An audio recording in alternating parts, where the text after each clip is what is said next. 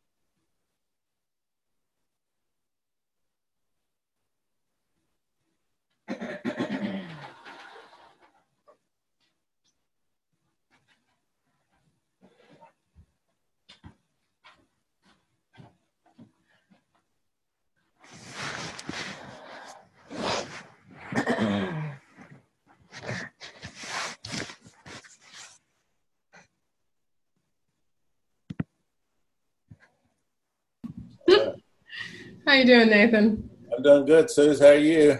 All right. Cold out there this morning. Yeah, I started to go out and walk, and I came back in. I did the same thing. It was so cold. This one. That wind. Yeah. Yeah.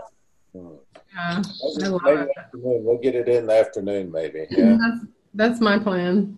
Where do you go? Do you go down to the river, one of those trails? I'm right on the river. Yeah, the trail is just at the end of our complex here. So nice. That's a wonderful resource. That's where I go to. It's all kinds of accesses, but I go down to the South Fork here, and it crosses over, goes over to Benbrook. I used to ride the trail with Bill, God, for probably 2 years in a row. It's all we did every single day, and drove, hundreds of miles, and rode in some of the rallies and stuff like that. But mostly it was when we lived closer in. Yeah. We were building, and 3 years later we had a house fire. We had to move out for 2 years. So each time we'd live on the trail, and it was great. So I love living on the trail again. I do too. You go all the way downtown and everything. I know. Yeah, you can go have breakfast downtown. It's great. Do you ride a bike or just walk? I used to run a lot, and okay. But now I just walk. So I did mountain biking out to Tues until it threw me and it dislocated my shoulder, and I gave that up for. Oh my gosh! But I love it. Yeah. Shoulder recover? Yeah. It was a weird deal. They got that place over there close to Brian Irving that's for breakfast too. That what's that called? That restaurant that's right on the trail. You can walk right in from the river. Are you talking about the Press Cafe? Yeah, Press Cafe. Yeah. I like that. That's a good place. Yeah, I like that. Good food. Yeah. And that other one that they have, a Pacific Table, over on University. I can't recall if I've been. Is that like, do you order and sit down, or do you sit down and they take your order? You sit down and take the order. It's in the back of that University shopping. Yeah. I don't think I've been in there yet. That's really good. The salmon, miso salmon is just great. Okay, good to know. I've never known. I needed a recommendation. Well, it's the same people that have Press Cafe. The same guy. Oh, okay. They gotta have good food. Yeah. Okay. Good to know. Thanks. Good morning, Benjamin. Good morning. How you doing? Good. Morning. Hi. We missed you Sunday, Jack. Yeah, been having to work last couple of Sundays. What about this Sunday? Did you miss last Sunday too, Jack, just like me? last Sunday? Last Sunday. Not Oh, yeah. Our local meeting. Oh, Tuesday, I was thinking. Never mind. Yeah, I was just going to say that. I was like, I didn't know you were Sunday. Oh, yeah. Well, I really missed you guys. I tell you what, last week it seemed like a month. Can you come on Sunday, Jack? This coming Sunday? Yeah. Do you have to work? This coming Sunday. Yes, I can make it. How about that? There's Good. going to be food. There's going to be food. Everybody bring a snack or something. Oh, is that this Sunday? I think so. Yeah. Okay, I did not see any email on it. Did Elizabeth not? No email. I saw Yeah, it. she didn't send an email. Yeah, it's a good idea. You should have. She normally does. Okay. There's always probably enough food, I'm right? glad y'all told me. Because I would have brought myself and my cup of coffee. That's all you have to do anyway, you know? There'll be more than enough, Yeah, there'll be more than enough. Oh, good. About Wednesday, you gonna make it tomorrow night, Jack? I have to look. That's a possibility. All right. Possibility.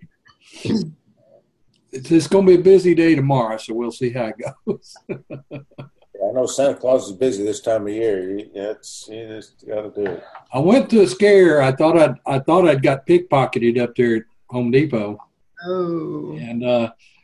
and I'd forgotten that I was going to stop and get a cup of coffee.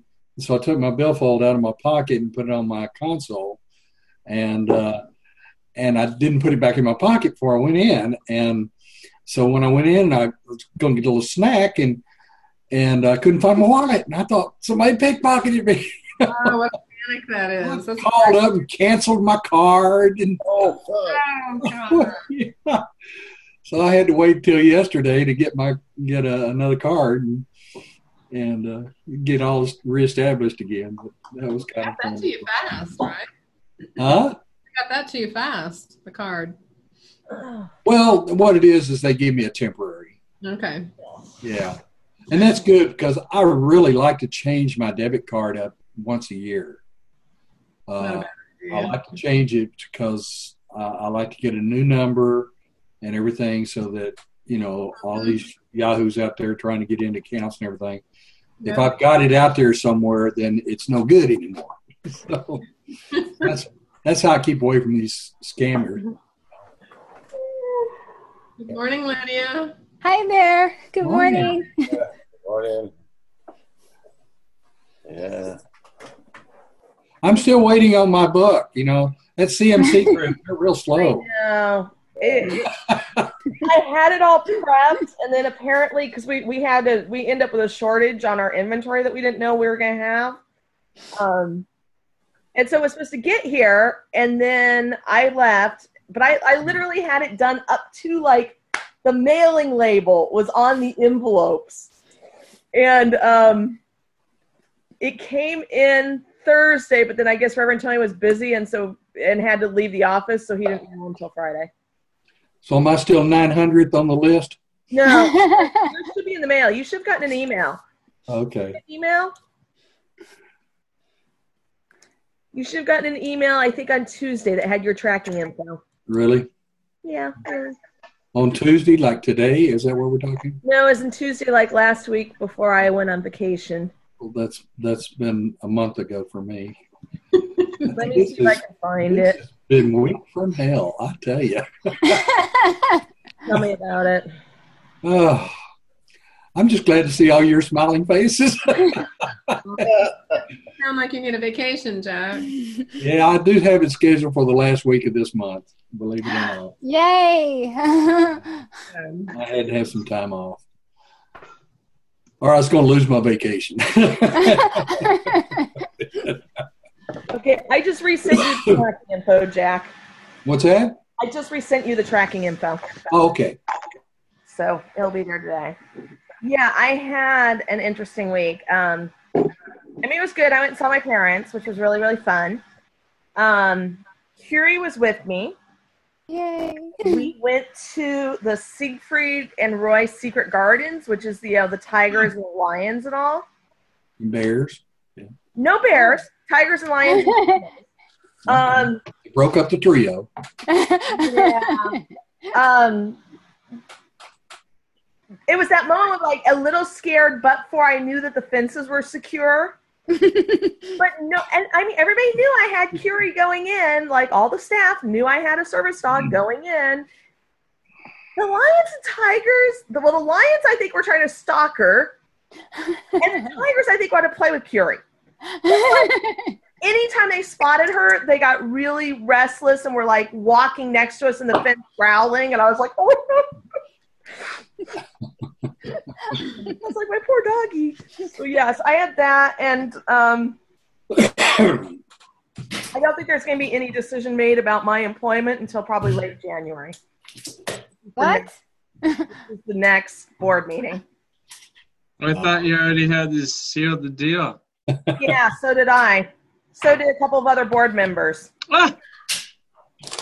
Yeah, you missed this last week. There is one or more board members believe the decision was not made, and they are talking with somebody who is possibly wanting to come out and take my spot. Yeah. So,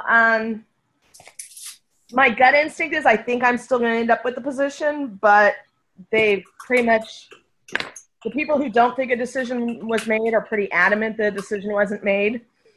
The people who thought there was a decision made are pretty adamant that the board should honor its word and keep the decision to keep me. Do you guys have Jimmy John's in San Francisco?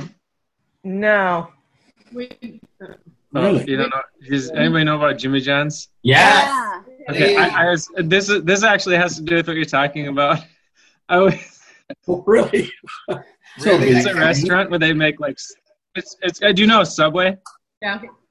Okay, it's a restaurant kind of like Subway, except it's a little bit more kind of like I don't know, like a little bit more edgy in some ways. But they have all these comedy posters around, and they have like a list of like life advice. Like every table you sit at, there's like a list of like 20 rules for life advice, and they're always really funny. But like yesterday, I went there for the first time, and I was reading the life skills and what or like words of wisdom, and one of them said, if I were to tell you the single reason why humanity hasn't reached its full potential, regardless of like age, sex, religion, and all that, I could sum it up in a single word, and then there's like ... and it said meetings. Like, so you're saying people like waste time in meetings? So I like that. it kind of reminds me. I thought it was kind of funny. Yeah. Morning. Sorry, you guys. Something weird's happening with my computer. Okay, that's fine. Oh. There's a new version of Zoom, apparently, and my computer's like, you need to update this now. And I was like, Oh, really? No. Uh-oh. Reverend Kelly, what's going on there? I know. So. The good news is I talked to the realtor yesterday about, if I want to buy a condo, and she said actually we wouldn't start the process until like 1st of February. So at least hopefully I have a decision by then. Hopefully. So it's just been interesting. I felt better because there was that part of me that was like, am I crazy? Did I completely misperceive that meeting? Was I making up this, Yeah. thought in my mind that we were had a consensus. So at least, and I would say the board members I trust the most in terms of being clear as to what was said and all, both were like, we had a consensus, guys. We may not have taken a formal vote, but we made it.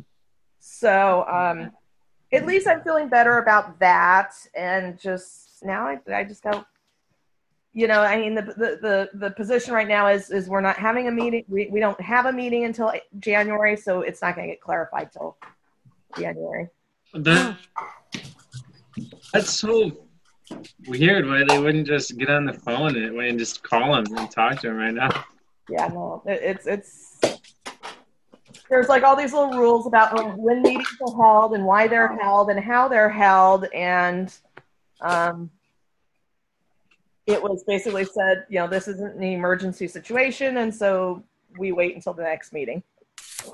What can you say? Meetings. Yeah, meetings. Well, that's where I'm at. It's just, it's put me in a little bit of a funk, but it's okay. I'm just having to be patient, Just put some music to it. I try not to be patient because I heard Jacob Glass once, and he says, you know what patience is? It's saying I'm tolerating this really, effed up situation. He was like, patience is still judgment. So I've tried to just accept it and be loving and forgiving and compassionate and all those things. I think patience is the shadow side of grace. That's pretty cool. That's really cool, Ryan. Well, we need to get starting. We've got about 14 pages. It's a little longer than it's been the last couple of weeks. Okay. But that being said, we only have about 35 pages till the end of the book. Yay. And then we start back on page 1. Yeah. Oh my gosh. So it'll be me, Benjamin, Brian, Jack, Lydia, Nathan, Susan. We have everybody here. Mm-hmm. Woohoo! It is chapter 30, section 2. Page 622 for pocket, 578 for hardcover, and large print, Susan, is 753. 753. Kindle version. We want to read that first paragraph of introduction again, just for the fun of it. Did you say it was the change? I thought we'd already done rules for decision. Huh. Okay. No, we just did introduction. Yeah, we did the introduction. That one little dangly. Yeah, but that was true, Nathan. I was thinking the same thing. I was like, maybe there's another section that's really close to it, because I thought we did it too. What's the section called? Rules for decision. Mm-hmm. That's what we're reading? Yeah, it's chapter 30, the second section. So it's just right after the intro on chapter 30. I was just asking, did you want to read that first paragraph again, because it's the beginning of this chapter? Yeah. Not that we have to, but we can. Who wants to? Raise a hand. Do you want to reread the intro? I'm open to whatever. Yeah, I'm staying. Okay, I'll read the intro and I'll read paragraph 2. So I'll read actual paragraphs. Okay, good. So we can get. But yeah, that kind of makes a little more sense actually. I'm starting to mute you all, so start talking. I won't hear you.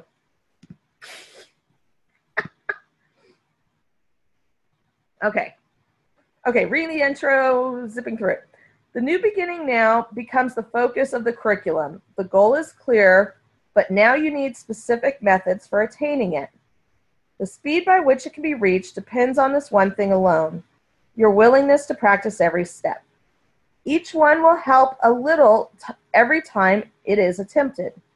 And together will these steps lead you from dreams of judgment to forgiving dreams, and out of pain and fear. They are not new to you, but they are more ideas than rules of thought to you as yet. So now we need to practice them a while, until they are rules by which you live. We seek to make them habits now, so you will have them ready for whatever need. So there's the intro. Paragraph 2, rules for decision. Starting paragraph. Decisions are continuous. You do not always know when you are making them, but with a little practice with the ones you recognize, a set begins to form which sees you through the rest. It is not wise to let yourself become preoccupied with every step you take. The proper set, adopted consciously each time you wake, will put you well ahead. And if you find resistance strong and dedication weak, you are not ready. Do not fight yourself. But think about the kind of day you want and tell yourself there is a way in which this very day can happen just like that. Then try again to have the day you want. Benjamin, read paragraphs 3, 4, and 5. Okay, read paragraphs 3, 4, and 5. Okay. The outlook starts with this. Today, I will make no decision by myself. This means that you are choosing not to be the judge of what to do. But it must also mean you will not judge the situations where you will be called upon to make responses. For if you judge them, you have set the rules for how you should react to them. And then another answer cannot but produce confusion and uncertainty and fear. This is your major problem now. You still make up your mind and then decide to ask what you should do. And what you hear may not resolve the problem as you saw it first. This leads to fear because it contradicts what you perceive, and so you feel attacked, and therefore there are rules by which this will not happen, but it does occur at first while you are learning how to hear. Hey, Jack, read 7, 8, and 9. Okay. Throughout the day, at any time you think of it and have a quiet moment for reflection, tell yourself again the kind of day you want, the feelings you would have, the things you want to happen to you, and the things you would experience and say. And say this, if I make no decision by myself, this is the day that will be given me. These two procedures, practiced well, will serve to let you be directed without fear, for opposition will not first arise and then become a problem in itself.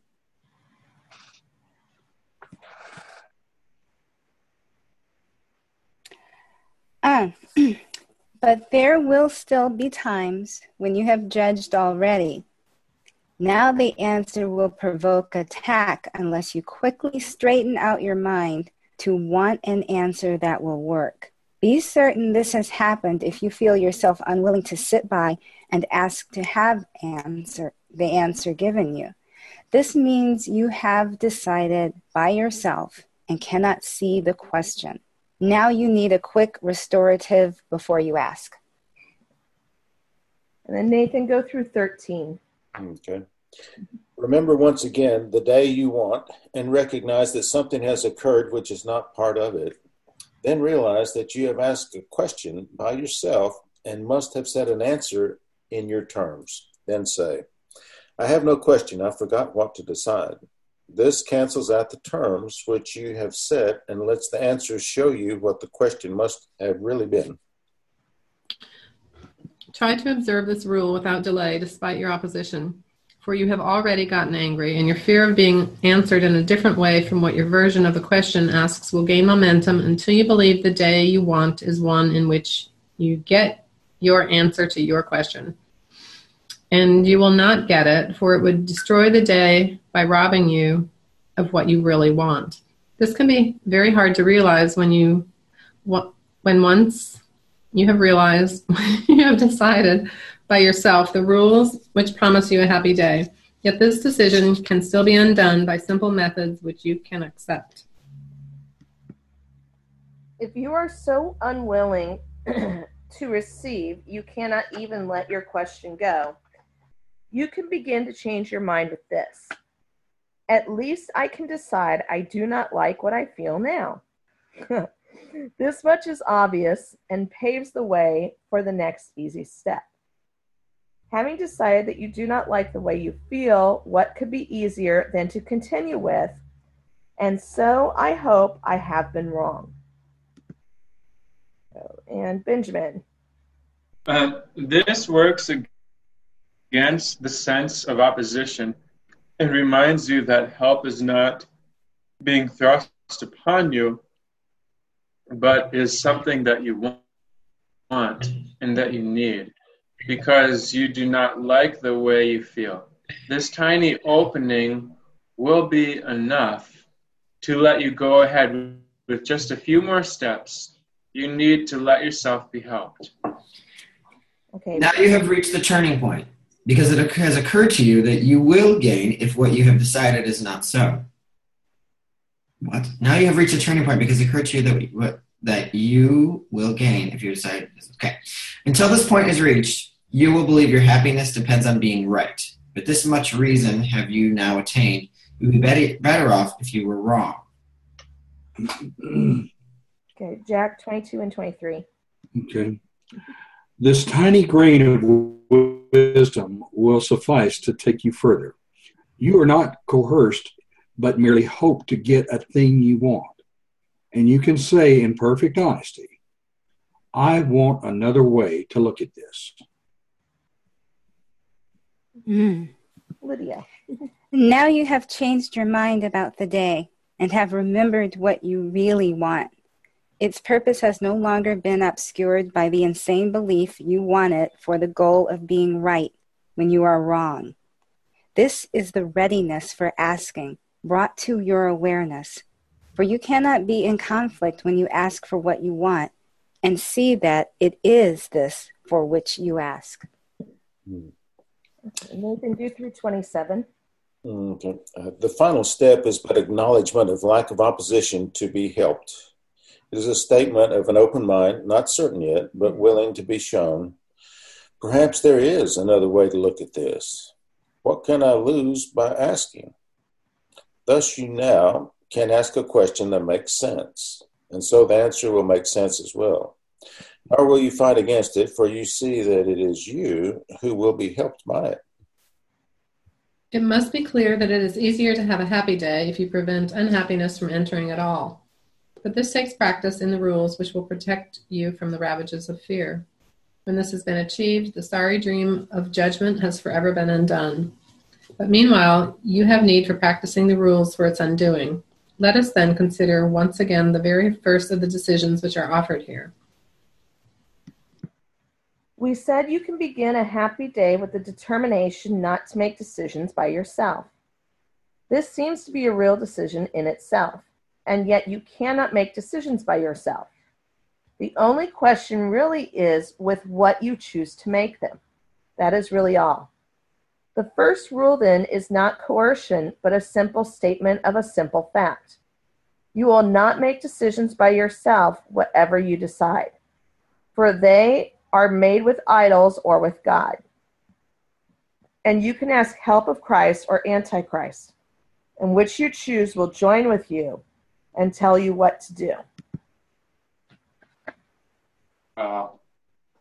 Your day is not at random. It is set by what you choose to live it with and how the friend whose counsel you have sought perceives your happiness. You always ask advice before you can decide on anything. Let this be understood. And you can see there cannot be coercion here, nor grounds for opposition that you may be free. There is no freedom from what must occur. And if you think there is, you must be wrong. The second rule as well is but a fact. For you and your advisor must agree on what you want before it can occur. It is but this agreement which permits all things to happen. Nothing can be caused without some form of union, be it with a dream of judgment or the voice of God. Decisions cause results because they are not made in isolation. They are made by you and your advisor for yourself and for the world as well. The day you want to offer to the world, for it will be what you have asked for and will reinforce your advisor in the world. Whose kingdom is the world for you today? What kind of day will you decide to have? It needs but two who would have happiness this day to promise it to all the world.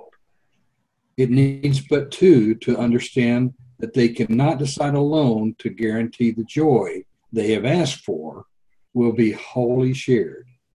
For they have understood the basic law that makes decision powerful and gives it all effects that it will ever have. It needs but two. These two are joined before there can be a decision. Let this be the one reminder that you keep in mind, and you will have the day you want, and give it to the world by having it yourself. Your judgment has been lifted from the world by your decisions for a happy day. And as you have received, so must you give. Well, I'll jump in there. I was very impacted on paragraph 6, on mine anyway. It's paragraph 6. It starts with, "This is your major problem now." It says you still make up your mind and then decide to ask what you should do. That impacted me because I didn't realize. I just kept thinking about it through the rest of this reading. I do that all the time. I've really got my mind set. I don't think I've ever really thought about that. Then I ask what to do. So I've already got it in place. Yeah. That's interesting. I'm going to have to be real aware of this. I highlighted that too, Susan. It's cool that you pointed that out. We both, that was the only thing I highlighted in that whole section. I was thinking about that the whole time. That really reminds me of the difficulty of, I have a friend right now who's facing a cancer, and I was praying this morning about how to approach the helping, and this really said it exactly like the struggle that I was feeling. It's very, very hard to put my what I've learned aside and then ask Jesus, Jesus, even though despite what I perceive, what's your advice? And so that really affected me in the terms of how I think of asking for guidance from Jesus and wanting to know, is it his voice or is it my voice? And I wanted to know it's his voice, but I need to know if it's his voice that I haven't made any choices, I think. But that's really powerful.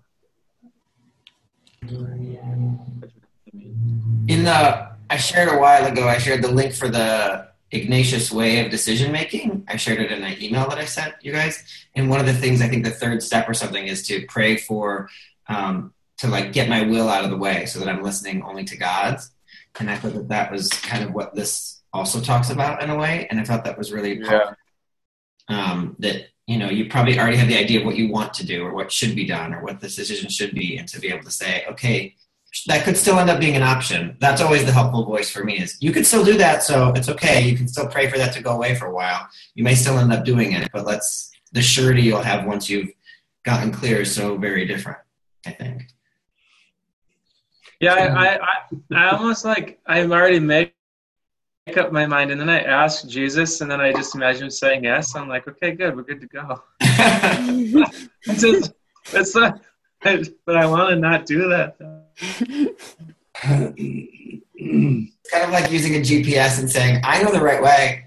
Yeah. Yeah. Because it's going to correct me when I turn anyway. Yeah. Wrong. Well, yeah. It's like turning on my GPS, but drawing the map myself. Yes. I like that first paragraph. I guess it's paragraph number 2. And, a lot of times I'll talk to people, if I'm doing counseling or something, I'll bring this up.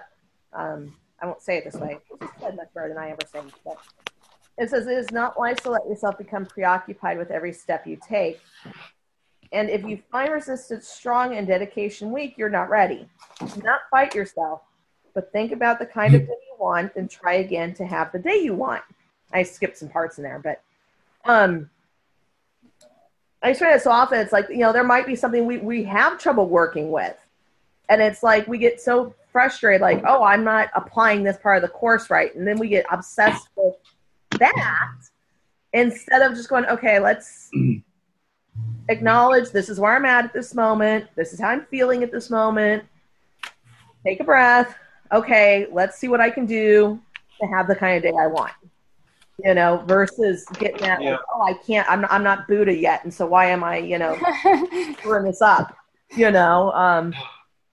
just really like it. To me, that really brings in that idea of, being gentle with ourselves, and, you're still trying again to have the day you want, but at the same time, there's a sense of compassion and gentleness that maybe we're not quite to that point where we think we want to be.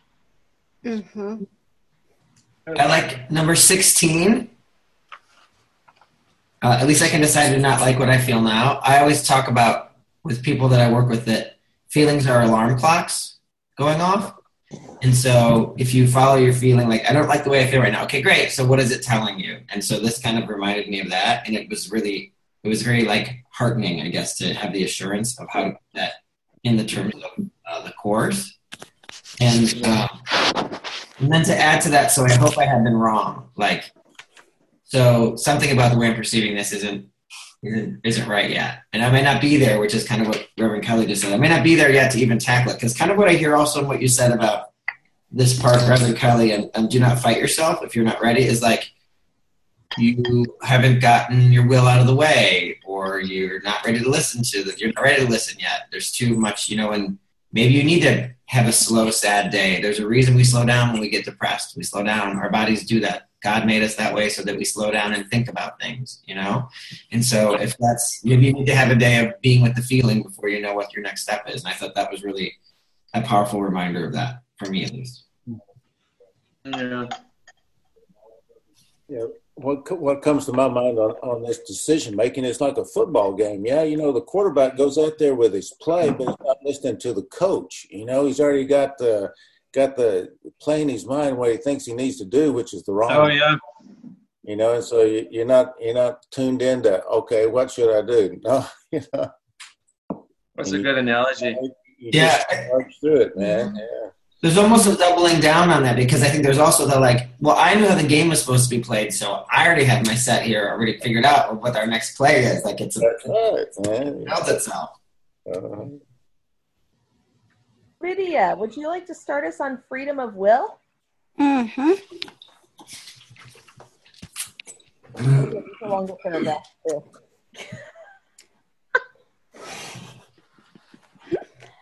Do you not understand that to oppose the Holy Spirit is to fight yourself? He tells you but your will. He speaks for you. In his divinity is but your own, and all he knows is but your knowledge, saved for you that you may do your will through him. God asks you, do your will. He joins with you. He did not set his kingdom up alone, and heaven itself but represents your will, where everything created is for you. No spark of life but was created with your glad consent, as you would have it be. And not one thought that God has ever had, but waited for your blessing to be born. God is no enemy to you. He asks no more than that he hear you call him friend. Oops. Hold on, Nathan. Okay, now you're unmuted. Go. All right. How wonderful it is to do your will, for that is freedom. There is nothing else that ever should be called by freedom's name. Unless you do your will, you are not free. And would God leave his son without what he has chosen for himself? God but ensured that you would never lose your will when he gave you his perfect answer. Hear it now that you may be reminded of his love and learn your will. God would not have his son made prisoner to what he does not want. He joins with you in willing you be free. And to oppose him is to make a choice against yourself and choose that you be bound. Look once again upon your enemy, the one you chose to hate instead of love. For thus was hatred born into the world, and thus the rule of fear established there. Now hear God speak to you through him who is his voice and yours as well, reminding you that it is not your will to hate and be a prisoner to fear, a slave to death, a little creature with a little life. Your will is boundless. It is not your will that it be bound. What lies in you has joined with God himself in all creation's birth. Remember he who has created you and through your will created everything. Not one created thing but gives you thanks, for it is by your will that it was born. No light of heaven shines except for you, for it was set in heaven by your will. What cause have you for anger in a world which merely waits your blessing to be free? If you be prisoner, then God himself could not be free. For what is done to him whom God so loves is done to God himself. Think not he wills to bind you, who has made you co-creator of the universe along with him. He would but keep your will forever and forever limitless. This world awaits the freedom you will give when you have recognized that you are free. But you will not forgive the world until you have forgiven him who gave your will to you. For it is by your will the world is given freedom. Nor can you be free apart from him whose holy will you share. God turns to you to ask the world be saved, for by your own salvation it is healed. And no one walks upon the earth but must depend on your decision, that he learn death has no power over him, because he shares your freedom as he shares your will. It is your will to heal him, and because you have decided with him, he is healed. And now is God forgiven, for you chose to look upon your brother as a friend.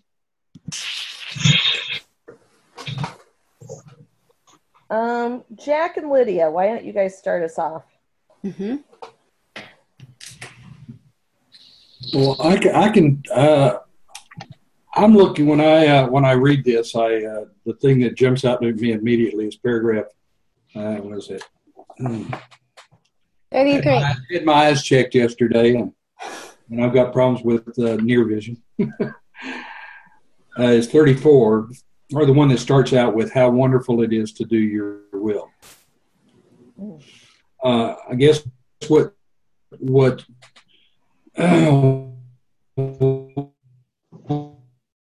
really strikes me and what catches my attention always when it talks about your will, because what I've come to understand in the Course is that your will and God's will are the same. And when I read things like that, my mind sometimes goes to, okay, I can make decisions. I can do this. I can do that. You know, it's up to me to make these decisions or make these choices and things like that. But I oftentimes forget that it's not this will of perception that I have. It's the will that I share with God. Mm-hmm. And that's what's most important. So when I get this idea that I'm going to go out and solve a problem or this, that, or the other, I have to stop and go, okay, wait a minute. Am I talking about this will that's based upon my ego and my perception, or is it this will that's based upon allowing God to speak to me and guide me, as we're talking about in this chapter? And how do you distinguish between the two? There's little things that I do, and I ask myself, am I being egotistical? Am I being selfish? Am I motivated by something, that I want? Or am I looking at the whole as oneness? And I get different answers at different times, but if I sit with it long enough, what comes to me is the things within me that I'm still struggling with, my selfishness, my egotism, and this perception of how the world could be changed, and so I have to get away from that to actually get myself in a position where I can begin to hear. I don't know if that makes sense. And it's hearing with the heart, for me at any rate, because the ego does the same thing. It says, okay, who am I listening to? And it puts on the clothes of the other guy, you know? Right. Yeah, it's just falling back into the heart. You know? Mm-hmm. And it's difficult. It's difficult because it's like we're so trained, and I know that's the way I am anyway, is I'm so trained to react to what it is I can do, what it is I want, what it is, I. Yeah. Instead of the oneness, the I of oneness. And that eye, there's two eyes. One is the eye of the heart, and one is the eye of the head. And the head's not the right. That's the wrong eye. Yeah. Your turn, Lydia. I'm sorry, I got distracted. What happened to Ben? I turned off his video. He looked like he was making breakfast or something. It was just really distracting me. So. Okay. We can't help you now. Step out there, Lydia. Okay, this is a really wonderful section. This is my first time reading this book, by the way. I started out with the blue book, and now I'm reading the purple book too. I mean, so this section it just really touches me because I find that, like, when I was a little girl, I used to ask an imaginary friend to help me with advice. Yeah. And I know that's like really messed up. No, that's cool. That's cool. I did it like for years, and yep. I always got really good advice, not selfish advice, like do this and you'll get ahead or something like that. But it was always something really, really good. Like when my sister was mean to me,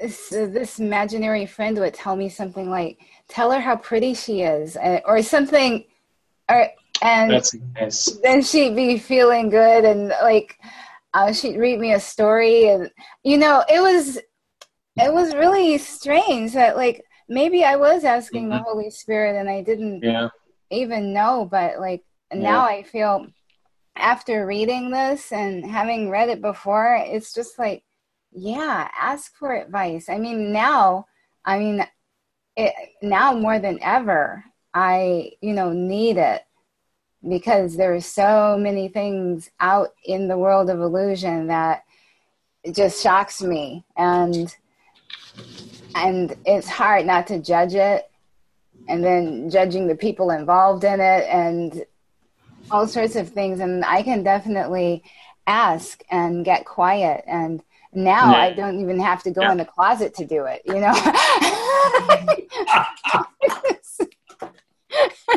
which is what I used to do. Lydia, the question comes to me, was this person or thing, whatever, was it male or female? Oh, it was female. Really? Yeah, her name was Packy, and I'm not sure why I picked that name or anything. but yeah, she was a girl. I think I'm seeming to remember a brown skirt or something, but I it's pretty vague in my memory right now. But when I was 4, I got into like a near fatal car accident, and I was bedridden for about 13 months. So like after I got out of the hospital, I had this like sort of body cast that came up to here. So like I was alone a lot in that. Wow. So I got to develop these relationships with, these entities that like I gave names to, but Packy was like sort of really close to me. So but yeah, for a long time, I just I thought that's the way the world was. You sit in bed all day and then someone with a wooden stick comes and taps your cast. So if you're itching or something, I had no idea what was out there.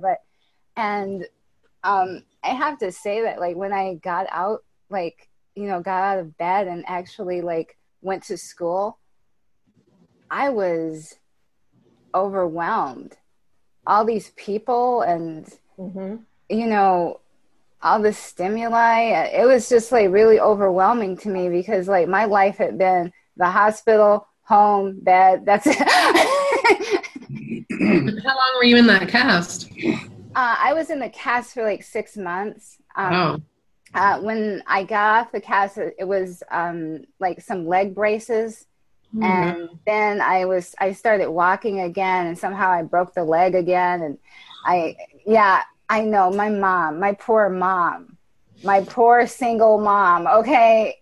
She was always having to take off from work to take me somewhere, take me to therapy, take me to the doctor,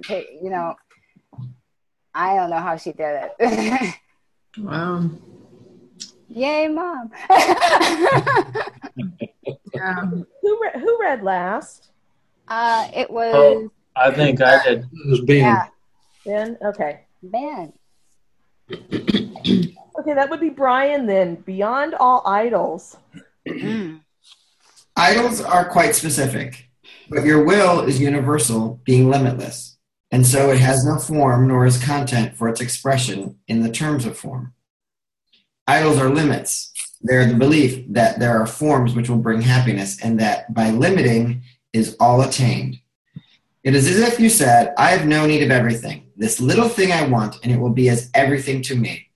And this must fail to satisfy, because it is your will that everything be yours. Decide for idols, and you ask for loss. Decide for truth, and everything is yours.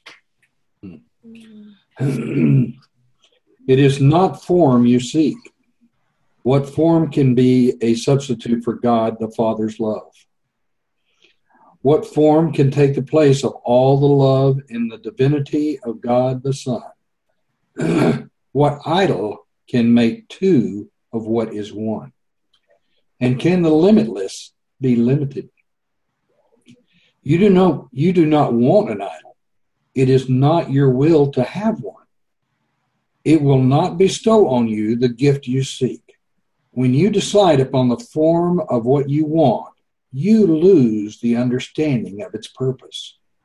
So you see your will within the idol, thus reducing it to a specific form. Yet this could never be your will, because what shares in all creation cannot be content with small ideas and little things. Ooh. Behind the search for every idol lies the yearning for completion. Wholeness has no form because it is unlimited. To seek a special person or a thing to add to you to make yourself complete can only mean that you believe some form is missing. And by finding this, you will achieve completion in a form you like. This is the purpose of an idol, that you will not look beyond it to the source of the belief that you are incomplete. Only if you had sinned could this be so. For sin is the idea you are alone and separated off from what is whole. And thus, it would be necessary for the search for wholeness to be made beyond the boundaries of limits on yourself.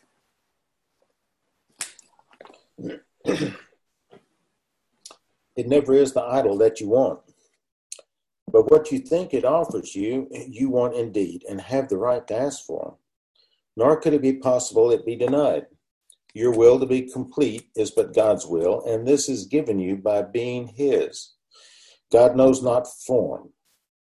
He cannot answer you in terms which have no meaning, and your will could not be satisfied with empty forms made but to fill a gap which is not there.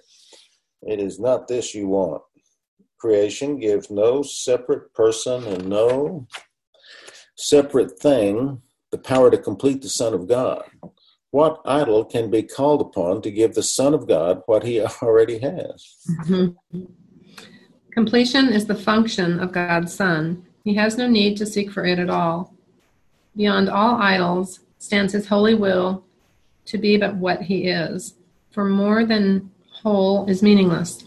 If there were change in him, if he could be reduced to any form and limited to what is not in him, he would not be as God created him. What idol can he need to be himself? For can he give a part of him away? What is not whole cannot make whole, but what is really asked for cannot be denied. Your will is granted. Not in any form that would content you not, but in the whole, completely lovely thought God holds of you. Nothing that God knows not exists, and what he knows exists forever. What he knows exists forever, changelessly. For thoughts endure as long as does the mind that thought of them. And in the mind of God there is no ending, nor a time in which his thoughts were absent or could suffer change. Thoughts are not born and cannot die. They share the attributes of their Creator, nor have they a separate life apart from his. The thoughts you think are in your mind, as you are in the mind which thought of you. And so there are no separate parts in what exists within God's mind. It is forever one, eternally united, and at peace. Thoughts seem to come and go, yet all this means is that you are sometimes aware of them and sometimes not. An unremembered thought is born again to you when it returns to your awareness. Yet it did not die when you forgot it. It was always there, but you were unaware of it. The thought God holds of you is perfectly unchanged by your forgetting. It will always be exactly as it was before the time when you forgot, and will be just the same when you remember. And it is the same with the interval when you forgot. The thoughts of God are far beyond all change and shine forever. They await not birth. They wait for welcome and remembering. The thought God holds of you is like a star, unchangeable in an eternal sky. So high in heaven is it set that those outside of heaven know not it is there. Yet still and white and lovely will it shine through all eternity. There was no time it was not there, no instant when its light grew dimmer or less perfect ever was. Who knows the Father? Who knows the Father knows this light, for he is the eternal sky which holds it safe, forever lifted up and anchored sure. Its perfect purity does not depend on whether it is seen on earth or not. The sky embraces it and softly holds it in its perfect place, which is as far from earth as earth from heaven. It is not the distance nor the time which keeps this star invisible to earth, but those who seek for idols cannot know this star is there. Beyond all idols is the thought God holds of you, completely unaffected by the turmoil and the terror of the world, the dreams of birth and death that here are dreamed, the myriad of forms that fear can take. Quite undisturbed, the thought God holds of you remains exactly as it always was. Surrounded by a stillness so complete, no sound of battle comes remotely near. It rests in certainty and perfect peace. Here is your one reality kept safe, completely unaware of all the world that worships idols and that knows not God. In perfect sureness of its changelessness and of its rest in its eternal home, the thought God holds of you has never left the mind of its Creator, whom it knows, as its Creator knows that it is there. Where could the thought God holds of you exist but where you are? Is your reality a thing apart from you and in a world which your reality knows nothing of? Outside you, there is no eternal sky, no changeless star, no reality. The mind of heaven's Son in heaven is, the mind of heaven's Son in heaven is, for there the mind of Father and Son joined in creation, which can have no end. You have not two realities, but one, nor can you be aware of more than one. An idol, or the thought God holds of you, is your reality. Forget not then that idols must keep hidden what you are, not from the mind of God, but from your own.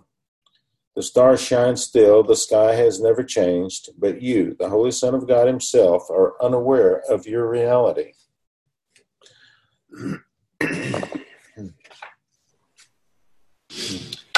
Well, I have a question because I'm stuck on this one some time now. 40. It says, to seek a special person or thing to add to you to make yourself complete can only mean that you believe some form is missing. And of course, the Course teaches that again and again. But then I keep asking, why do we have marriage, or even why would you want to date anybody? Well, I know the answer to that. Oh, Ben knows the answer. Oh. Go for it. Go on, Ben.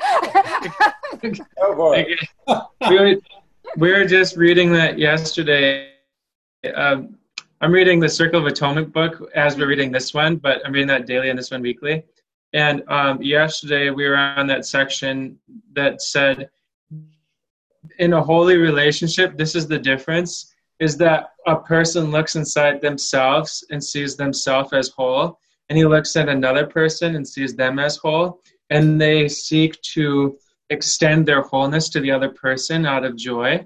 Whereas an unholy relationship, you look at yourself and see something missing, and then you look at somebody else and see them as incomplete, and you seek them out to make a bargain to make yourself whole.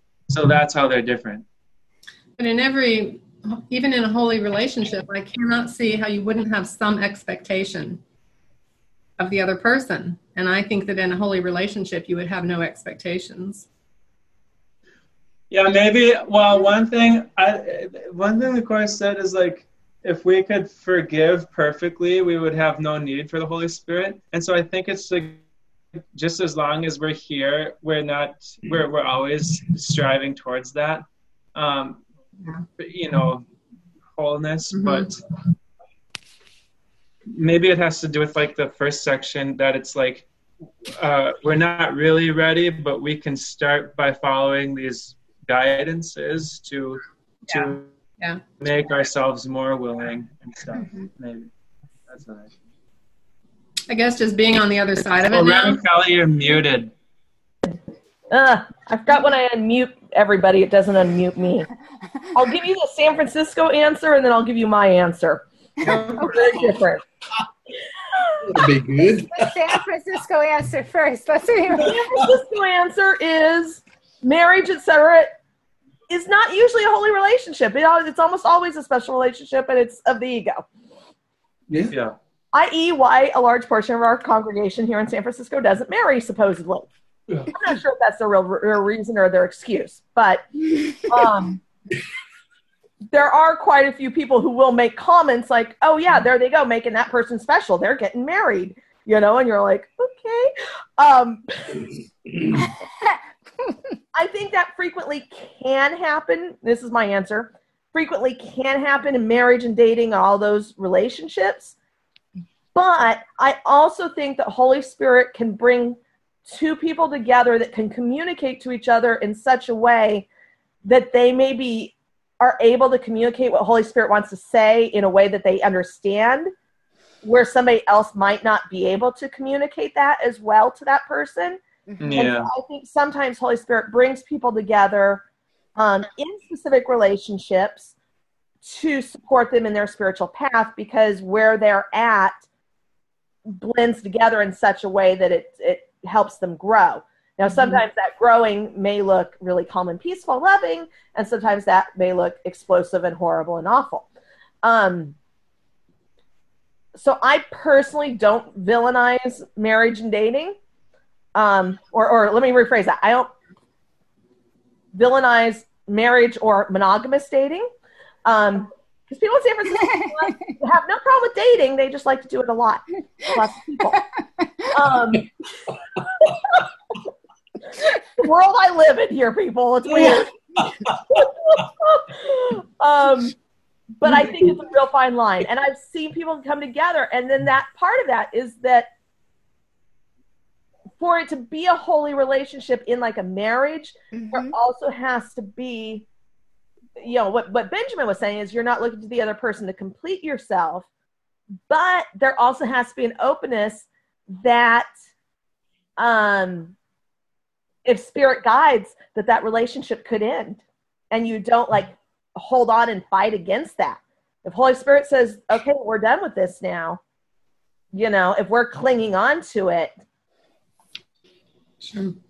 And I think that part of what you're saying is if the goal of the universe and of God is for us to continually self-actualize, that's every step of the way, that we're going to be drawn to the people that are going to bring up our shit so that we have to deal with it.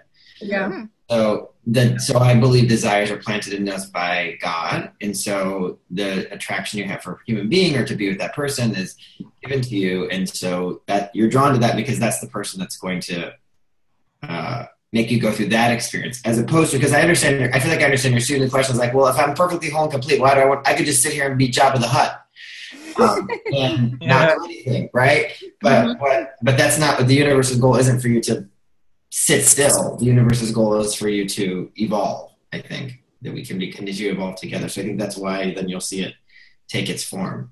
Something Jack said earlier that I really resonated with was it was a section ago anyway, where like, because Nathan, you asked a great question. You said to Jack, how do you know when you're, I think it was listening to your will versus that whatever will. I think that one of the things that always comes up for me is you know, we did have childhoods where bad things happened or good things happened, or we know we grew up in a certain way and that our triggers can show up. And so those are one of the things that you notice where your will shows up is you have to make sure your trigger is not there. And I find that to be really helpful. Like if you guys have ever done the love language quiz, super helpful. Yeah. It's free and it's online. It takes like about 8 minutes. It's really helpful. But when you do the love language test, it lets you know not only like how you understand and receive love, but also where your triggers are. So like my love language is quality time. So if someone is choosing to spend time with me, then I know that I register that as receiving love. But conversely, where the trigger is, and I know I'm not aligned with God's will, is if someone isn't choosing to spend time with me, I can jump to, I've gotten better, but I can jump to, they don't like me, this isn't happening, this isn't working, blah, blah, blah. And so that's where so I can know that I'm outside of God's will because I've identified the darkness. So I feel like if you identify your darkness so you can bring it to the light, then the prayer I think is different. I don't know. That's somehow related to this for me. Okay, I'm done. That's good, Brian. Brian, you brought up something for me that kind of, I don't know if I don't think I said it clearly, so I'm going to clarify and then we'll take break. Is, you know, and actually this is a part of what you were saying, Susan, is yes, we are perfect and we're whole and we're complete. But I think our journey is that we're not aware of that.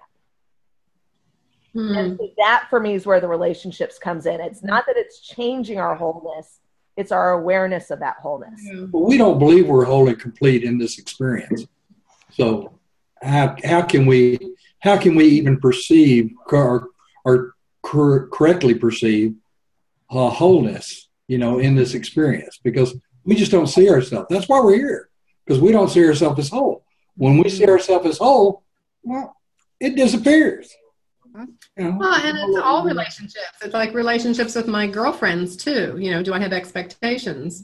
And so, you know, yeah, are we all going to sit around like Jabba the Hutt? Are we all going to, is that, it's fun to be with other people. It's just fun. But then you end up with these little expectations, you know? Well, I'm not sure how much clarity you can get with Jabba the Hutt, but I mean, this experience There is not wholeness in this experience. This experience gives us opportunities to become more aware of our wholeness.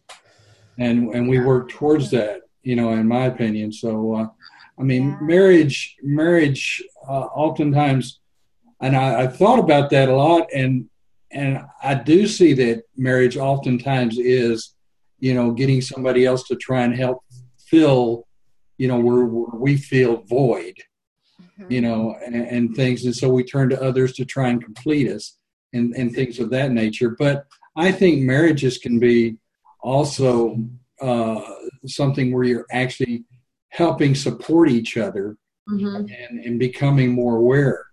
I see it in jobs as well, that even where I'm working, it's kind of like, do they want to just correct you? Or, do they just want to get you to conform? Or do they want to actually help support you and enlighten you on better ways to do things and to help you out? So they're either helping you or scolding you and trying to get you in a position where you might get fired or whatever. But it's just a matter of, go ahead. Okay, that's just the timeout. That's because we still have like 7 pages and 3 sections to go. 9:15. Let's do 9 minutes. Okay. Okay. Good.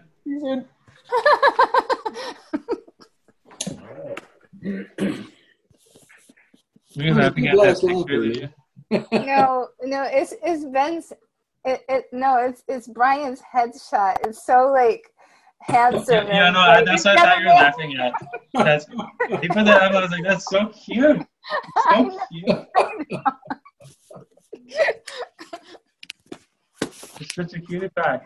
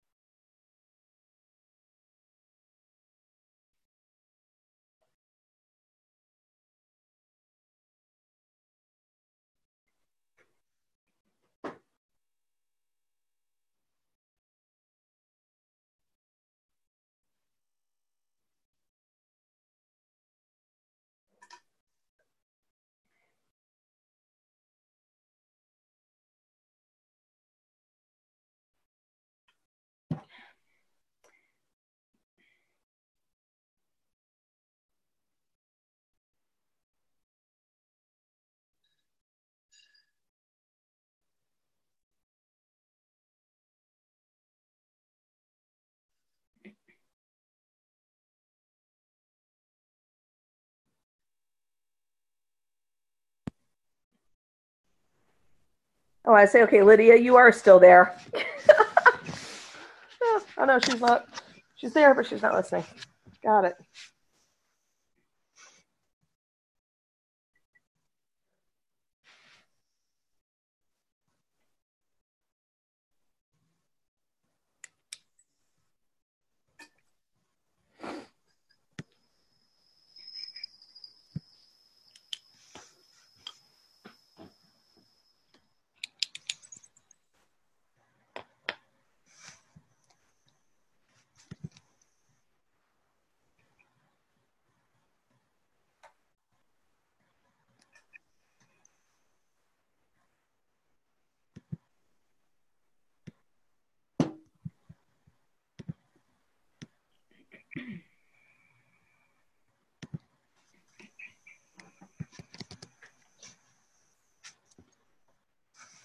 Call Danny. Which Danny? Danny, you. I have 2 phone numbers for contacts named Danny. Which one should I use? Calling Danny. iPhone.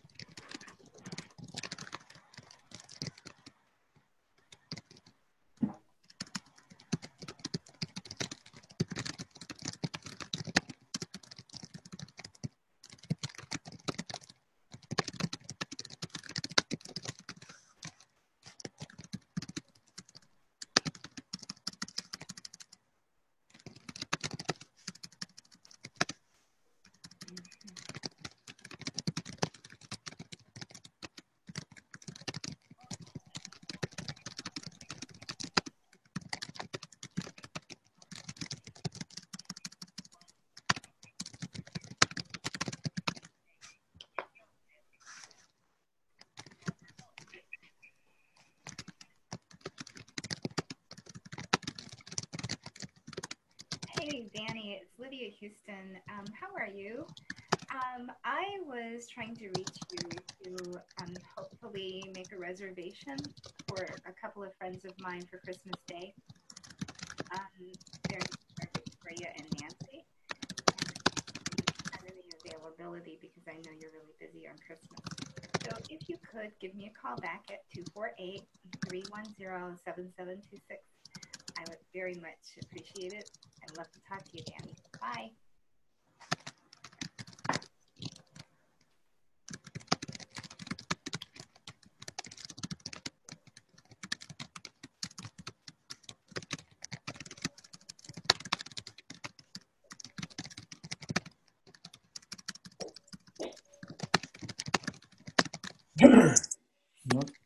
You sound like a really fast typer, Reverend Kelly.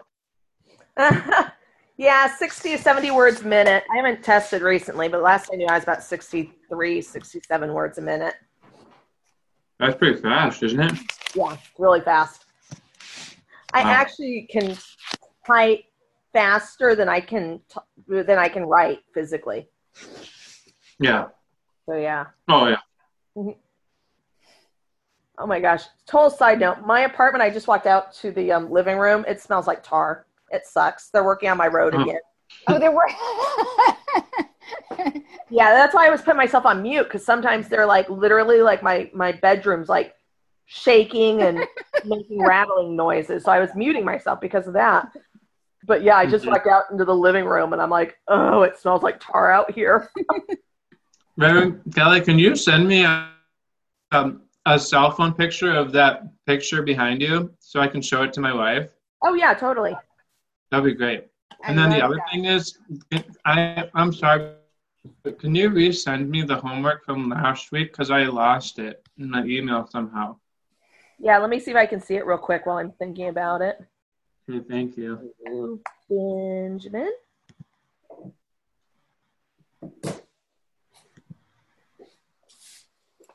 That was December 5. Yep, here it is. Okay, let me do that while I'm thinking of it. I did receive it, and then I went back to try to find it like a week later, and then no, I can't find that. What are you eating, Ben? Pancakes?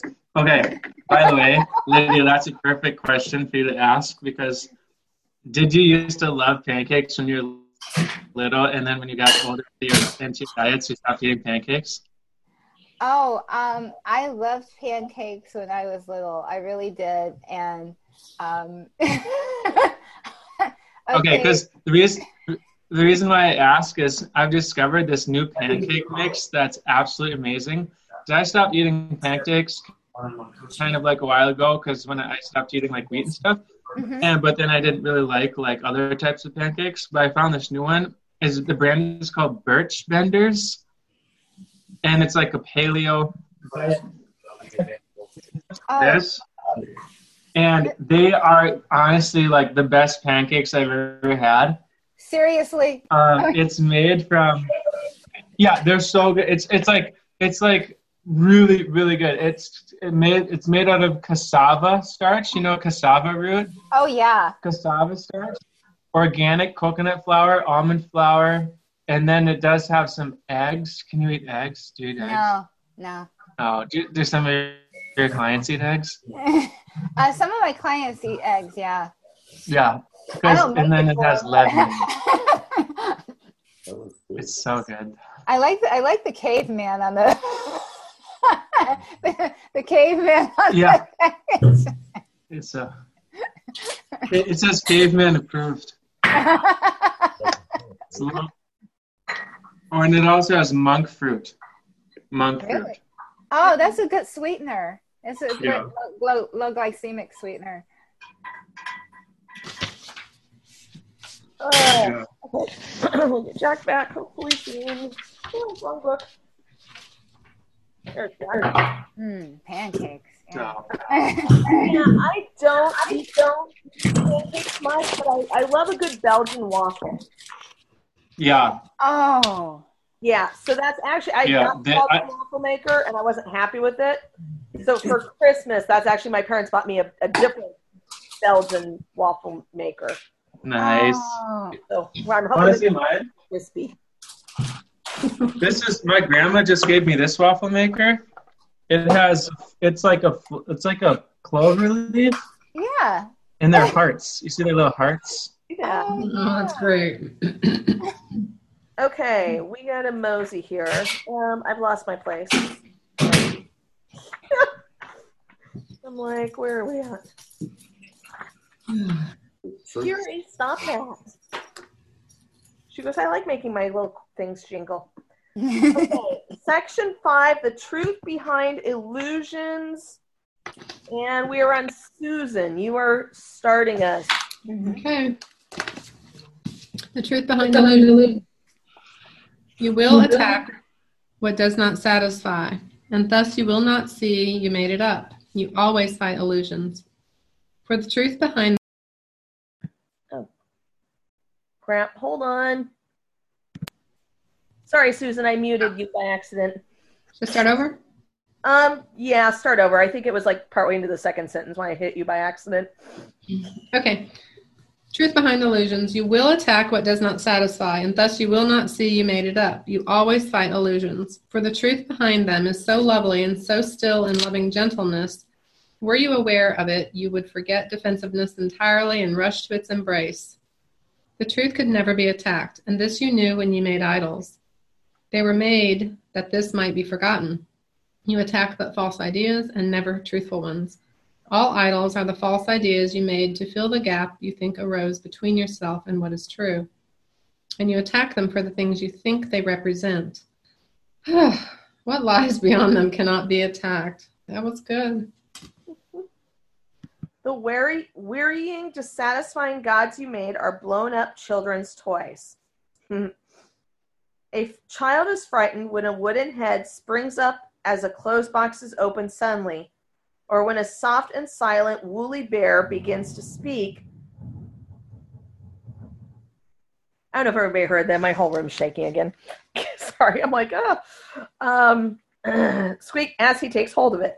The rules he made for boxes and for bears have failed him and have broken his control of what surrounds him. And he is afraid because he thought the rules protected him. Now must he learn the boxes and the bears did not deceive him, broke no rules, nor mean his world is made chaotic and unsafe. He was mistaken. He misunderstood what made him safe and thought that it had left.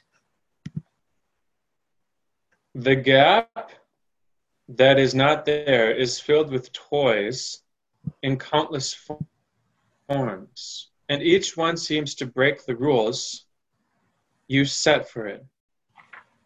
It never was the thing you thought. It must appear to break your rules for safety, since the rules were wrong. This is deep right here. But you are not endangered. You can laugh at popping heads and squeaking toys, as does the child who learns they are no threat to him. Yet while he likes to play with them, he still perceives them as obeying rules he made for his enjoyment. So there still are rules which they can seem to break and frighten him. Yet is he at the mercy of his toys? And can they represent a threat to him? Reality observes the laws of God and not the rules you set. It is his laws which guarantee your safety. All illusions that you believe about yourself obey no laws. They seem to dance a little while according to the rules you set for them, but then they fall and cannot rise again. They are but toys, my children. Do not grieve for them. Their dancing never brought you joy, but neither were they things to frighten you nor make you safe if they obeyed your rules. They must be neither cherished nor attacked, but merely looked upon as children's toys without a single meaning of their own. See one in them, and you will see them all. See none in them, and they will touch you not. Appearance deceives because they are appearances and not reality. Dwell not on them in any form. They but obscure reality, and they bring fear because they hide the truth. Do not attack what you have made to let you be deceived, for thus you prove that you have been deceived.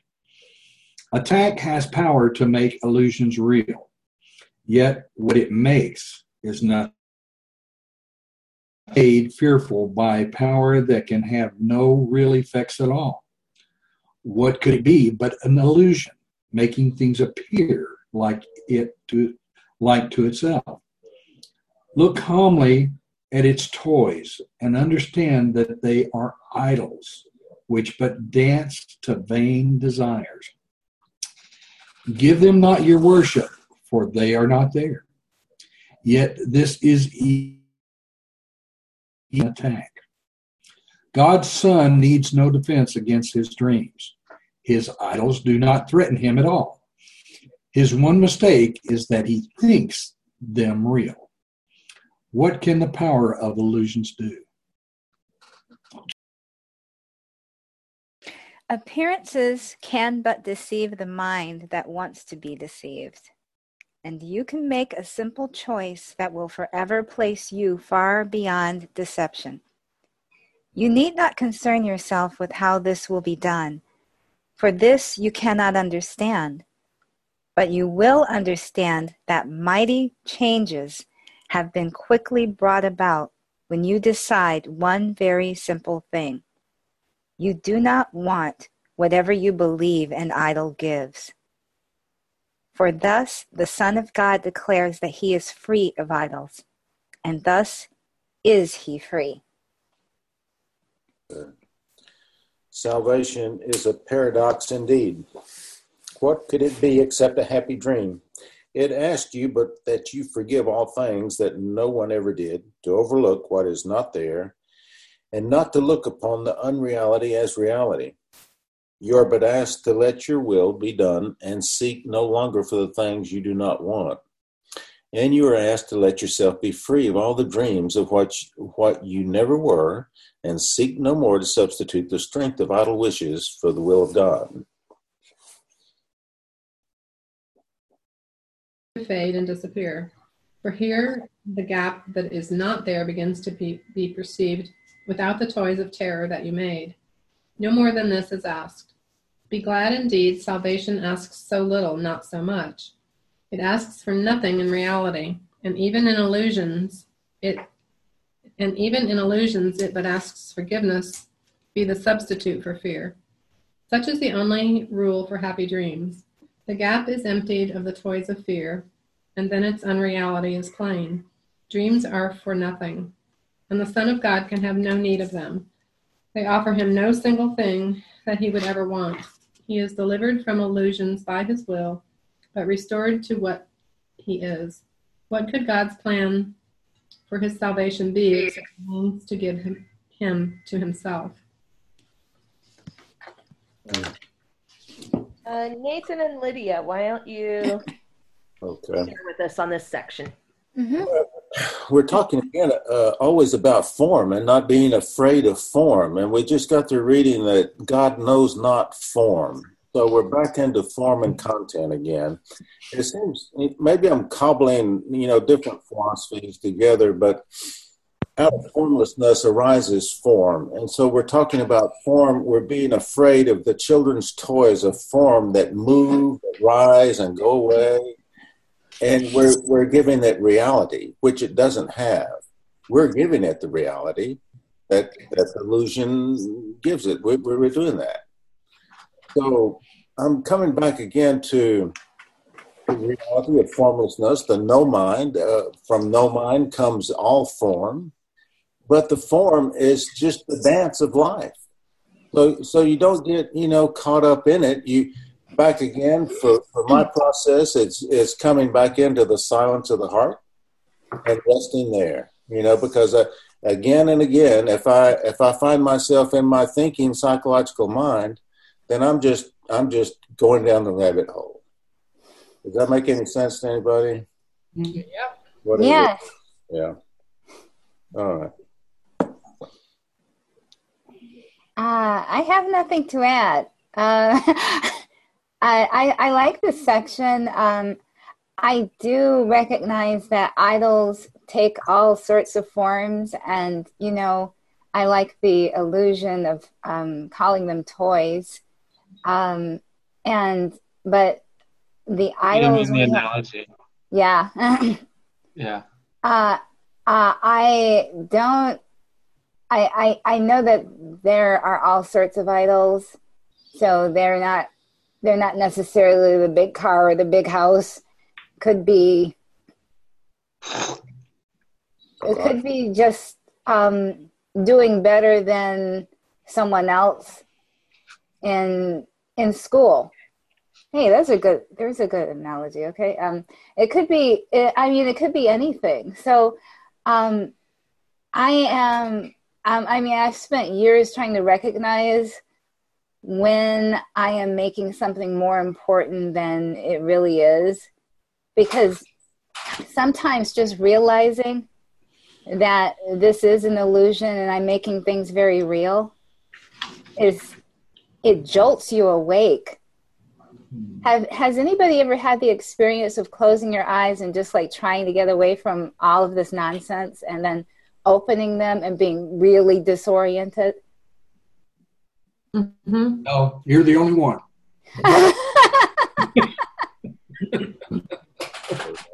Yes, indeed. It's almost like you can't stand up straight, because it's like your brain woke up to you're not really here. Yeah. And it was jolting, and you just like, whoa, I gotta catch my breath. And that's when you have to say, okay, I'm here. I'm not going to float away and disappear. I just need to like get straight right now. But I mean, it truly, it's a very weird experience. It almost seems like the truth is like so close to the surface. Mm-hmm. Which is why I think a lot of us run away from it, because the truth is so close to the surface that if you realize that all of this didn't mean anything, it would just shock you and terrify you. Mm-hmm. It made me think, when they talked about toys, children's toys, I kept thinking throughout the reading here about the Jack-in-the-Box and how terrified kids are when the thing pops out. I mean, every time, no matter how many times they see it, It takes them a very long time to get used to that fear, and that's kind of what it's like. I wouldn't want it to bother anybody, but did you ever think about every toy that's out there was made and put together by somebody who was trying to fill a gap? Interesting. Well, now that's a depressing thought to end this section on. Not a bad thing. Lydia, what you're talking about, Lydia, you reminded me on those dreams. What I dreamed last night, it was like an out-of-body dream. I was dreaming, wondering where Nathan was. I thought he was wandering around the house somewhere, and I was in bed wondering where he was. And dude, that's neat, Nathan. That's funny, dude. I had forgotten about that, but thank you for reminding me. It's almost a scary dream in a way. 10 years to forget that, didn't it? You had to remind me, didn't you? Yeah. Okay. It's funny that Lydia brought that up, and it's funny because I didn't think about it. Is when I was at my parents', my dad, like his way of expressing love is to cook and to feed me and to feed me. He really should have been like a Southern woman or something. Because but we had found, those the breakfast rolls, but they're in the can, and you have to bake them, but you have to open the can first. Me and my dad both are in the kitchen, like peeling the paper really carefully because we knew it was going to pop. And as soon as it popped, we both jumped like a foot each. We were so freaked out by this can that popped, and I'm like, it's weird because it's like in my head, I'm thinking, I know this can is not going to hurt me. And yet there's this thought like, cans do not explode like that. I have a question because I get stuck on paragraph 52, the third sentence. All illusions that you believe about yourself obey no laws. They seem to dance a little while according to the rules you set for them, but they fall and cannot rise again. So I'm having a hard time distinguishing thoughts from illusions in the way that we talk about them. Because like we said, like a thought exists until it's remembered, blah, blah, blah, blah. But it's saying that illusions fall and cannot rise again. Am I being too literal, or I'm wondering if anybody has an insight. Can you repeat that? Yeah. So it's this paragraph 52, like the third sentence. All illusions that you believe about yourself obey no laws. They seem to dance a little while according to the rules you set for them, but then they fall and cannot rise again, which is the opposite of what we said about thoughts, which is like you forgot about it and then it comes back to you. So that they didn't fall and cannot rise again. They somehow come back. So I'm trying to.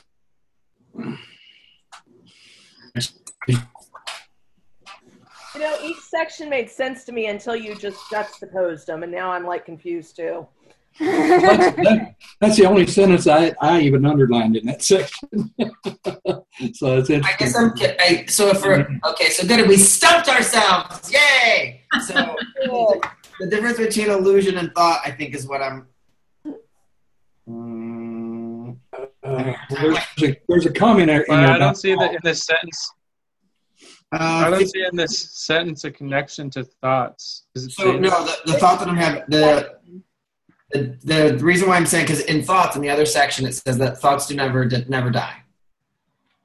Right? And here it's saying illusions do die. And here it is. You're just combining okay. Yeah, it's paragraph 44, which was like actually 2 sections ago.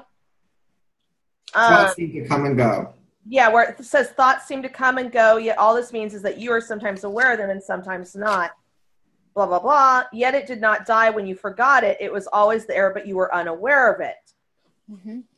And then this section talks about, the illusions come and go. And initially I was going to say, well, it's the thoughts of God are eternal. But then when I reread 44, it's not. He's saying your thoughts. So... Well, illusions are illusions. Yeah, they're not real. Those thoughts come and go, but they're not your real thoughts. Your real thoughts, though, it's like real love, or love goes forever. These illusionary thoughts I don't, it's just like clouds in this form world, they come and they go. It doesn't have a reality per se itself. So 44 should be, and we're going over a little bit on this section, but this has stumped me, so I'm going to let us go over. 44 in that previous section, are we generally kind of, what you're saying, Nathan, that should be almost like a capital T for thoughts? It's not talking about the little thoughts that are illusory, but our eternal thoughts that we're one with God, that we're a child of God. Those are the thoughts it's referencing. And it probably should have capitalized it versus... It would have to be, because we've got a split mind, and the one is illusory, and the other is real. And mostly... it seems... I appreciate, Nathan. It does not satisfy me. A bigger conversation we can't have enough today, because 43 appeals to 44 as well, and this person knows how to push Shift T, who typed this. Yeah. Capital and lowercase thoughts. So some are ours and some are God's. And this is the part where I think I'm the most confused whenever I've heard about the course, is the thoughts living forever and blah, blah, blah, and we're thoughts in the mind of God. All that gets a little something for me. So this may be a part where I need more study. Well, I think if you sit with 43 a little bit longer and read the whole paragraph, because the whole paragraph kind of pulls it all together, and really when you get into this other section over here in 52 or 53, whichever one y'all have, it is talking about the thoughts that you have that make you believe that an illusion is real. Okay, because we have these. Yeah, go ahead, Ben. Well, one perspective on 44 is that it seems like Jesus is bringing up that example just to reference the next sentence, so that we have something to relate it to, which is that he's comparing the thought that God holds of us is unchanged even when we forget. So the thought that God's hold of us is Christ, as I understand it. God is the first thought, the Course in Miracles says, and then from that first thought, he thinks us into existence, and that's the true self of Christ, and that's our self. And so, but when we, from our egoist perspective, forget our identity as Christ remains the same. And I think that the previous sentence is just a brushing, like wetting our whistle to get us to comprehend the next sentence, which is that when we forget our true identity doesn't change. Brian, this is a difficult transition to make, going from our thoughts that we have in this illusion and in our perceptions to actually having godly thoughts or God's willful thoughts.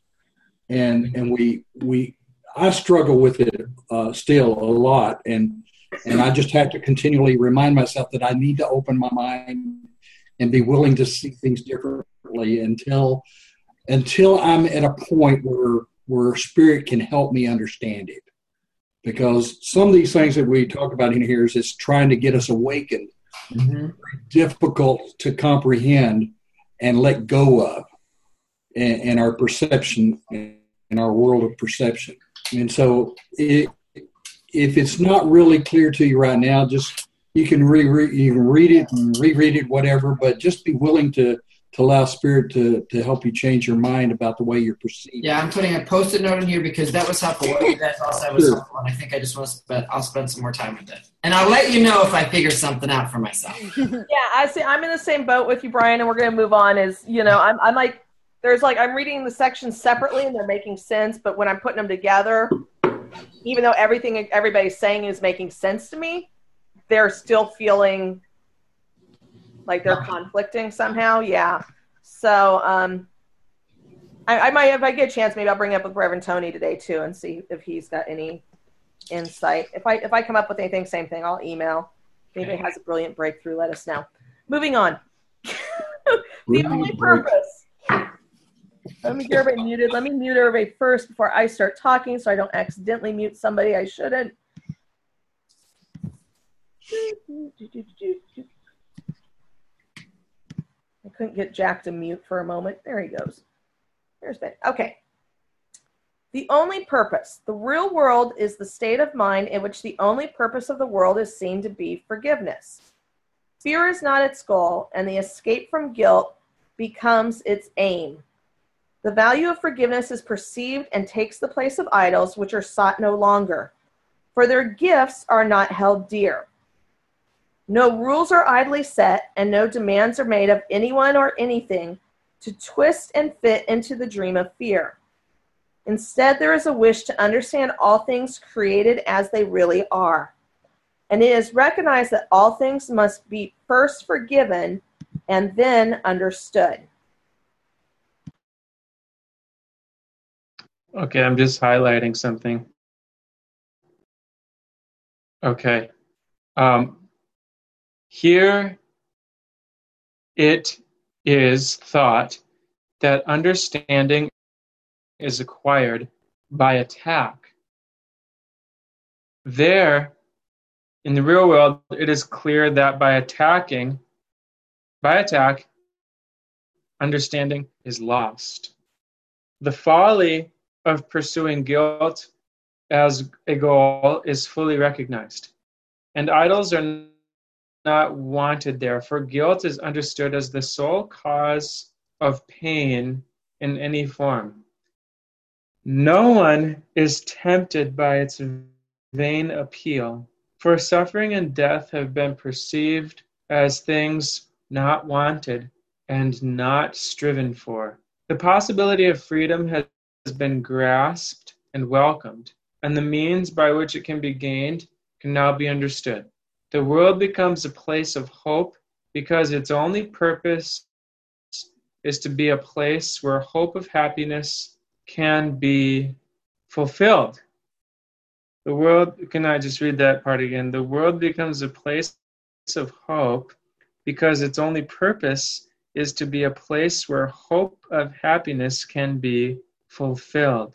And no one stands outside this hope because the world has been united in belief the purpose of the world is one, which all must share if hope be more than just a dream. Wow. Not yet is heaven quite remembered, for the purpose of forgiveness still remains. Yet everyone is certain he will go beyond forgiveness, and he but remains until it is made perfect in himself. He has no wish for anything but this, and fear has dropped away because he is united in his purpose with himself. There is a hope of happiness in him so sure and constant, he can barely stay with his feet still touching earth. Yet is he glad to wait till every hand is joined and every heart made ready to arise and go with him. For thus is he made ready for the step in which all forgiveness is left behind. The final step is God's, because it is but God who could create a perfect son and share his fatherhood with him. No one outside of heaven knows how this can be, for understanding this is heaven itself. Even the real world has a purpose still beneath creation and eternity. But fear is gone because its purpose is forgiveness, not idolatry. And so is heaven's Son prepared to be himself and to remember that the Son of God knows everything his Father understands and understands it perfectly with him. The real world still falls short of this, for this is God's own purpose, only his, and yet completely shared and perfectly fulfilled. The real world is a state in which the mind has learned how easily do idols go when they are still perceived, but not wanted. How willingly the mind can let them go when it has understood that idols are nothing and nowhere and are purposeless. For only then can guilt and sin be seen without a purpose and as meaningless. Yes. Thus is the real world's purpose gently brought into awareness to replace the goal of sin and guilt, and all that stood between your image of yourself and what you are. Forgiveness washes, wait a minute. And all that stood between your image of yourself and what you are, forgiveness washes joyfully away. Yet God need not create his Son again, that what is his be given back to him. The gap between your brother and yourself was never there. And what the Son of God knew in creation, he must know again. When brothers join in purpose in the world of fear, they stand already at the edge of the real world. Perhaps they still look back and think they see an idol that they want. Yet has their path been surely set away from idols toward reality. For when they joined their hands, it was Christ's hand they took, and they will look on him whose hand they hold. The face of Christ is looked upon before the Father is remembered, for he must be unremembered till his Son has reached beyond forgiveness to the love of God. Yet is the love of Christ accepted first, and then will come the knowledge they are one. How light and easy is the step across the narrow boundaries of the world of fear when you have recognized whose hand you hold. Within your hand is everything you need to walk with perfect confidence away from fear forever and to go straight on and quickly reach the gate of heaven itself. For he whose hand you hold was waiting but for you to join him. Now that you have come, would he delay in showing you the way that he must walk with you? His blessing lies on you as surely as his Father's love rests upon him. His gratitude to you is past your understanding, for you have enabled him to rise from chains and go with you together to his Father's house. An ancient hate is passing from the world, and with it goes all hatred and all fear. Look back no longer, for what lies ahead is all you ever wanted in your hearts. Give up the world, but not to sacrifice. You never wanted it.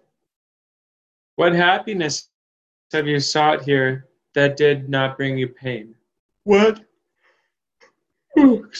moment of content has not been bought at fearful price in coins of suffering? Joy has no cost. It is your sacred right. And what you pay for is not happiness. Be speeded on your way by honesty, and let not your experience here deceive in retrospect.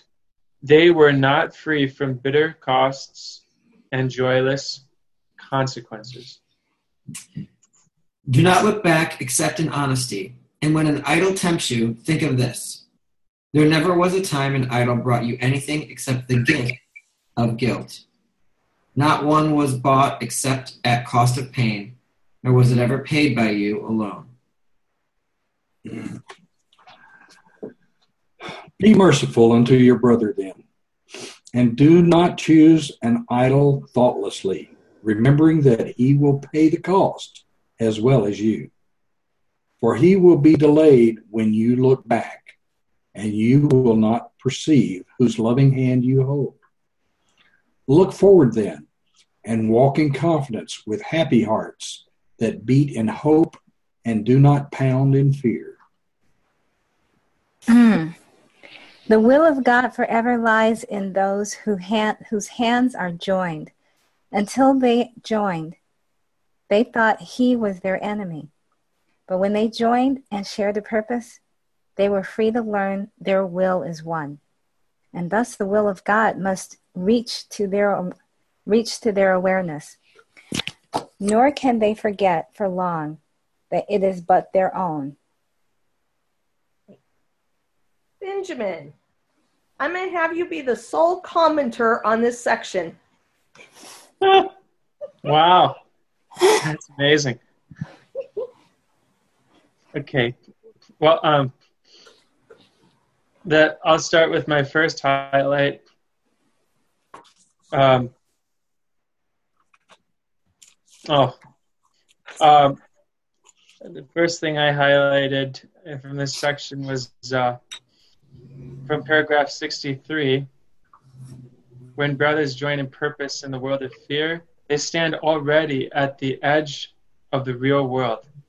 I love that imagery, like standing on a cliff, like and beyond the cliff is heaven, and just happens when we share a purpose.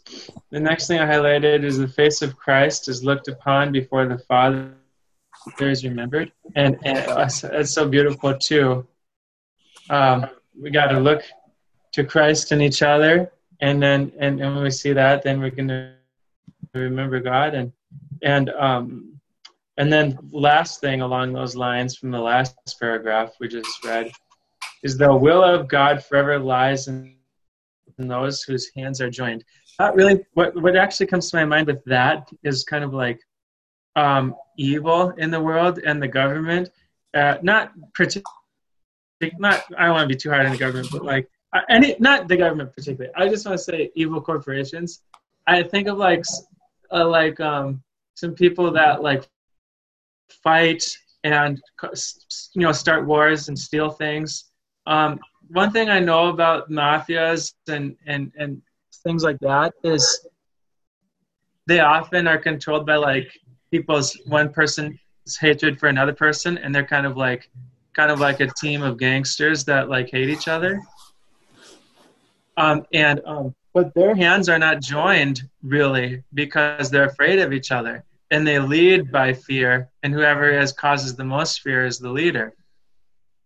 Whereas people who are brothers in a common purpose, like we can be, and like the grassroots people can be, they ultimately have the most power because we have the will of God with us when our hands are joined together. And that reminds me, in the Course of Miracles, one portion Jesus said, he said, the meek will inherit the earth literally because of their strength, I think is what it said.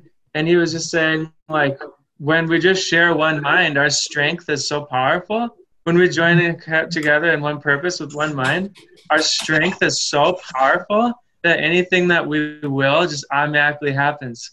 So forget about computers, technology, money, nuclear bombs. We don't need any of that. All we need is a shared will, and we are the ultimate power. That's a great place to move on from. Good work, Benjamin. Thank you. Nathan, the justification for forgiveness. All right. The justification for forgiveness. Anger is never justified. Attack has no foundation. It is here escape from fear begins and will be made complete. Here is the real world given in exchange for dreams of terror. For it is on this forgiveness rests, and it is but natural. You are not asked to offer pardon where attack is due and would be justified, for this would mean that you forgive a sin by overlooking what is really there. This is not pardon, for it would assume that by responding in a way which is not justified, your pardon will become the answer to attack that has been made. And thus is pardon inappropriate by being granted where it is not due. Pardon is always justified. It has a sure foundation. You do not forgive the unforgivable, nor overlook a real attack that calls for punishment. Salvation does not lie in being asked to make unnatural responses which are inappropriate to what is real. Instead, it merely asks that you respond appropriately to what is not real by not perceiving what has not occurred. If pardon were unjustified, you would be asked to sacrifice your rights when you return forgiveness for attack. But you are merely asked to see forgiveness as the natural reaction to distress, which rests on error and thus calls for help. Forgiveness is the only sane response. It keeps your rights from being sacrificed. This understanding is the only change that lets the real world rise to take the place of dreams of terror. Fear cannot arise unless attack is justified. And if it had a real foundation, pardon would have none. The real world is achieved when you perceive the basis of forgiveness is quite real and fully justified. While you regard it as a gift unwarranted, it must uphold the gift you would forgive, or the guilt you would forgive. Unjustified forgiveness is attack, and this is all the world can ever get. It pardons sinners sometimes, but remains aware that they have sinned, and so they do not merit the forgiveness that it gives. Ben's not here, so I'll go. Yep. Okay. This is the false forgiveness which the world employs to keep the sense of sin alive. In recognizing God is just, it seems impossible his pardon could be real. Thus is the fear of God the sure result of seeing pardon as unmerited. No one who sees himself as guilty can avoid the fear of God, but he is saved from this dilemma if he can forgive. The mind must think of its creator as it looks upon itself. If you can see your brother merits pardon, you have learned forgiveness is your right as much as his. Nor will you think that God intends for you a fearful judgment which your brother does not merit. For it is the truth that you can merit neither more nor less than he. Forgiveness recognizes as merited will heal. Forgiveness recognized as merited will heal. Okay. It gives the miracle its strength to overlook illusions. This is how you learn that you must be forgiven too. There can be no appearance that cannot be overlooked. For if there were, it would be necessary first there be some sin which stands beyond forgiveness. There would be an error that is more than a mistake, a special form of error which remains unchangeable, eternal, and beyond correction or escape. There would be one mistake which had the power to undo creation and to make a world which could replace it and destroy the will of God. Only if this were possible could there be some appearances which could withstand the miracle and not be healed by it. It must be true the miracle can heal all forms of sickness, or it cannot heal. Is that the right paragraph? No, it's the one above that one. Okay, 75, Lydia. Oh, sorry. There is no surer proof. Oh, God. You know what? Why was I so ahead? I don't know. I was reading ahead. I'm sorry. Okay. There is no surer proof idolatry is what you wish than a belief there are some forms of sickness and of joylessness forgiveness cannot heal. This means that you prefer to keep some idols and are not prepared as yet to let go all idols. And thus you think that some appearances are real and not appearances at all. Be not deceived about the meaning of a fixed belief that some appearances are harder to look past than others are. It always means you think forgiveness must be limited, and you have set a goal of partial pardon and a limited escape from guilt for you. What can this be except a false forgiveness of yourself and everyone who seems apart from you? It must be true the miracle can heal all forms of sickness, or it cannot heal. Its purpose cannot be to judge which forms are real and which appearances are true. If one appearance must remain apart from healing, one illusion must be part of truth, and you could not escape all guilt, but only some of it. You must forgive God's Son entirely, or you will keep an image of yourself that is not whole and will remain afraid to look within and find escape from every idol there. Salvation rests on faith. There cannot be some forms of guilt which you cannot forgive. And so there cannot be appearances which have replaced the truth about God's Son. Look on your brother with a willingness to see him as he is, and do not keep a part of him outside your willingness that he be healed. To heal is to make whole, and what is whole can have no missing parts that have been kept inside. Forgiveness rests on recognizing this and being glad there cannot be some forms of sickness which the miracle must lack the power to heal. God's Son is perfect, or he cannot be God's Son. Nor will you know him if you think he does not merit the escape from guilt in all its forms and all its consequence. There is no way to think of him but this, if you would know the truth about yourself. I thank you, Father, for your perfect Son, and in his glory will I see my own. Wow. Here's the joyful statement that there are no forms of evil which can overcome the will of God. The glad acknowledgement that guilt has not succeeded by your wish to make illusions real. And what is this except a simple statement of the truth? Look on your brother with this hope in you, and you will understand he could not make an error that could change the truth in him. It is not difficult to overlook mistakes that have been given no effects. But what you see as having power to make an idol of the Son of God, you will not pardon. For he has become to you a graven image and a sign of death. Is this your Savior? Is his Father wrong about his Son? Or have you been deceived in him who have been given you to heal for your salvation and deliverance? Oh, my God. Here's the closing prayer. Yay, God, woohoo, love you all. Okay, if you gotta go.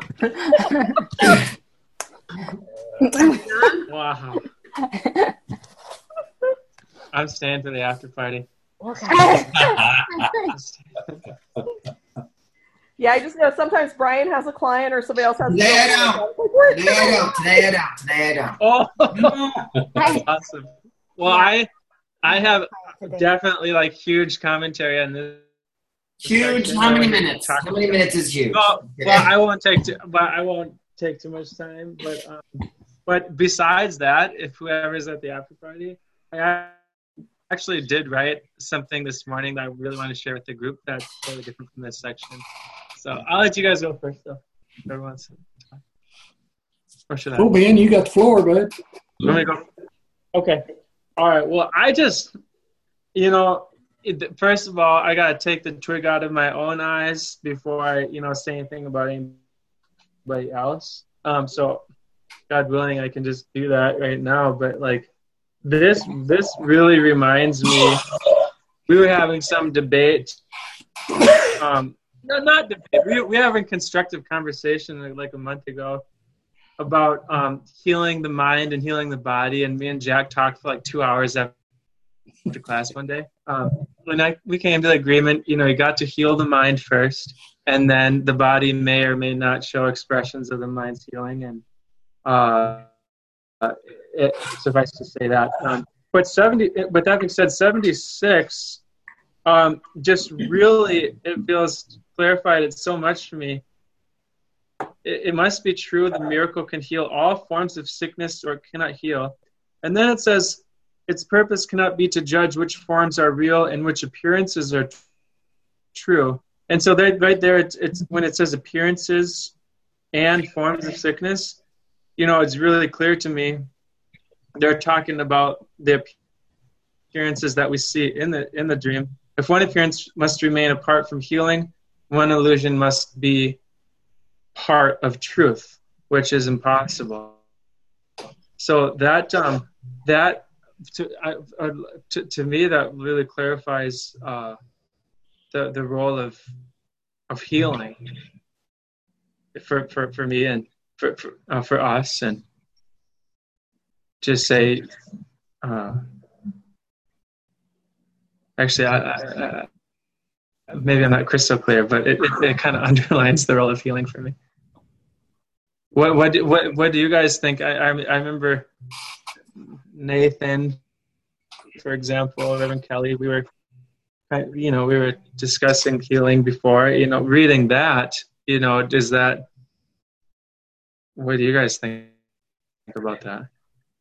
The whole chapter that we just read. Look how many times the word appearances appear. Yeah. The whole theme of the whole chapter is appearances. So that's the whole mining down into that. What is an appearance?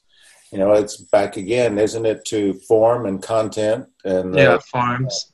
Yeah.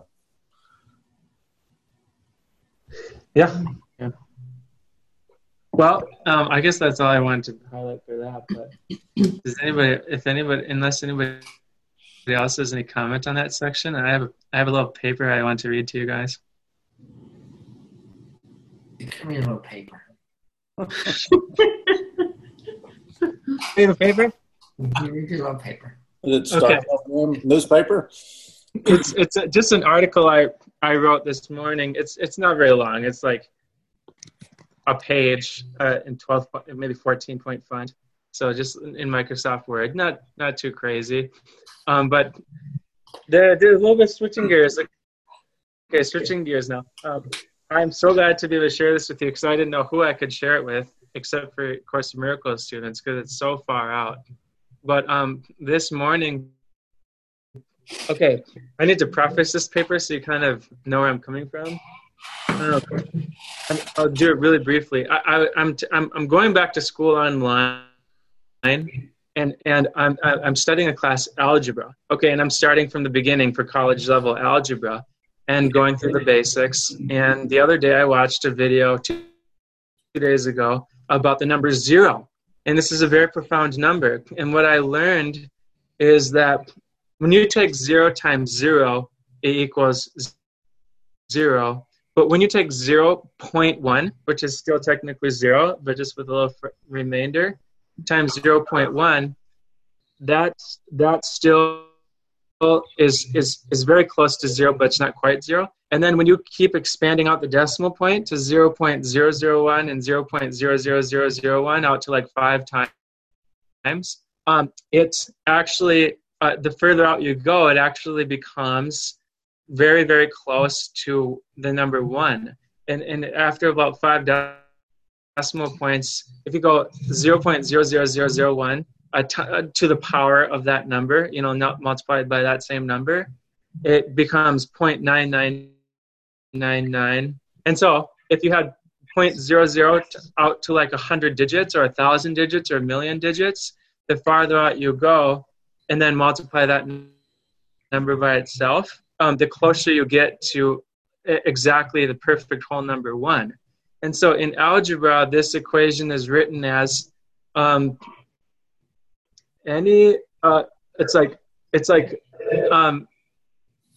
basically when you multiply, if you multiply, it was like x to the power of 0.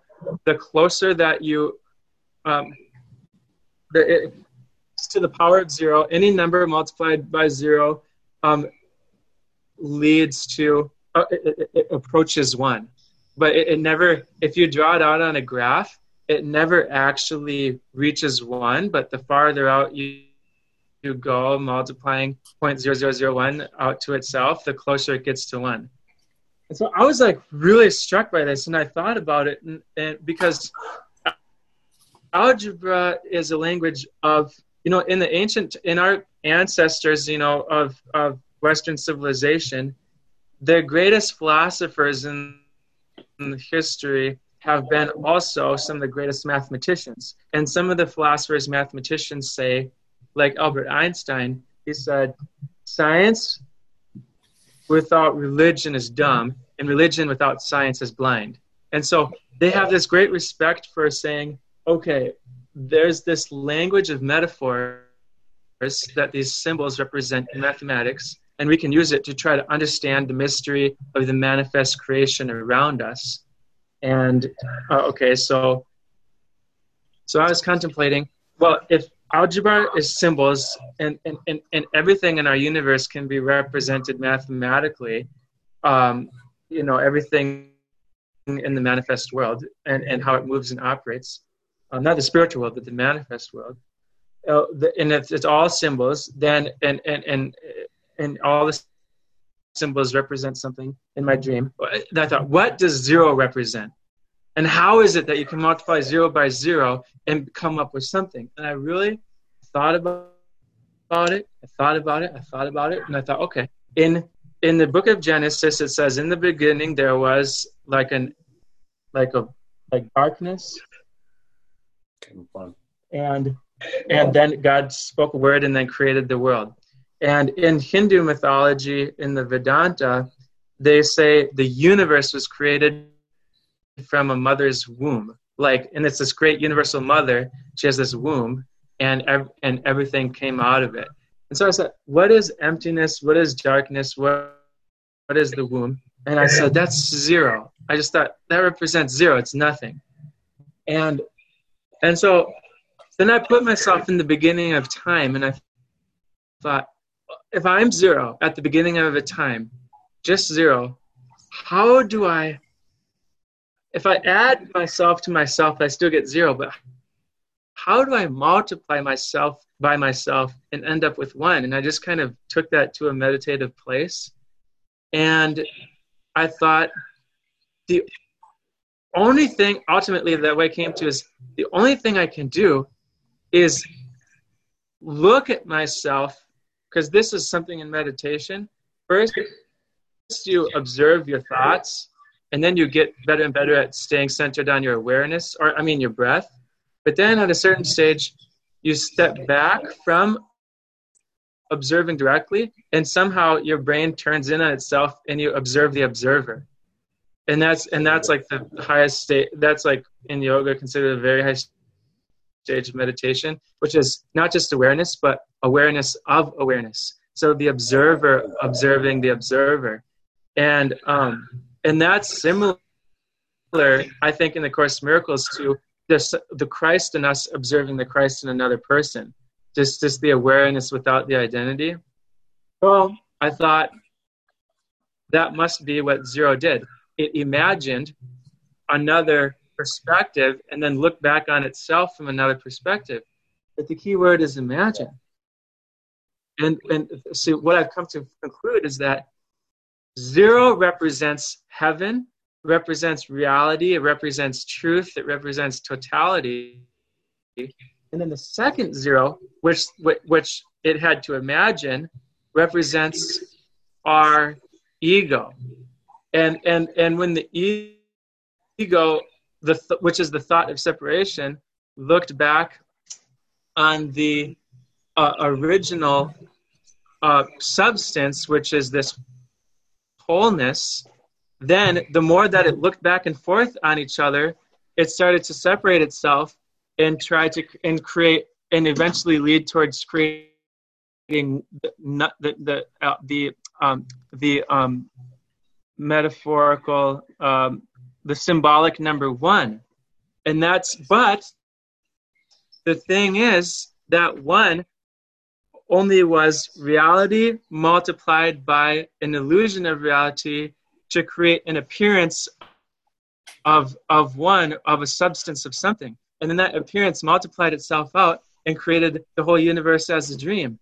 So what I think is that the number one is the beginning of illusion. And then you just multiply that by 10 and you get the powers of 10 and then powers of 100. And then from that, you can make any number and shape and size and time. And then I think it just slowly grew to this whole universe. And so that's you go ahead, Nathan. And then, but I have a 10:15, so I have to go away. Okay. I had you too. And the profound teaching is the Trinity. You're talking about 0, 1, bye-bye. I have 0, to go. 1, and 2. 1 being the formless and the oneness, and the duality is the one that we're in here. Now you're talking about the observer and the witness of that. The 0 encompasses all of that. But it's oneness and duality, and the 0 is what encompasses, embraces it, and it's watching it all. So it's the watcher, and then there's another watcher. Does that make sense to you, Ben? Yeah. Okay. But that's a simple approach because it's a Trinity. They're all one, but that's it. That's what we're embracing right now. It's a binary code that we're dealing with here, but the 0 encompasses, it's the basket that holds it all. Yeah. Okay, now this should be fast. That was my kind of preface for this paper, but then this paper, this will just take a second. I'm opening it up right now. Should be opening. Just a second. I can still. Oh, got it. Hold on a second. My computer just lost it. Oh, here it is. Okay, got it.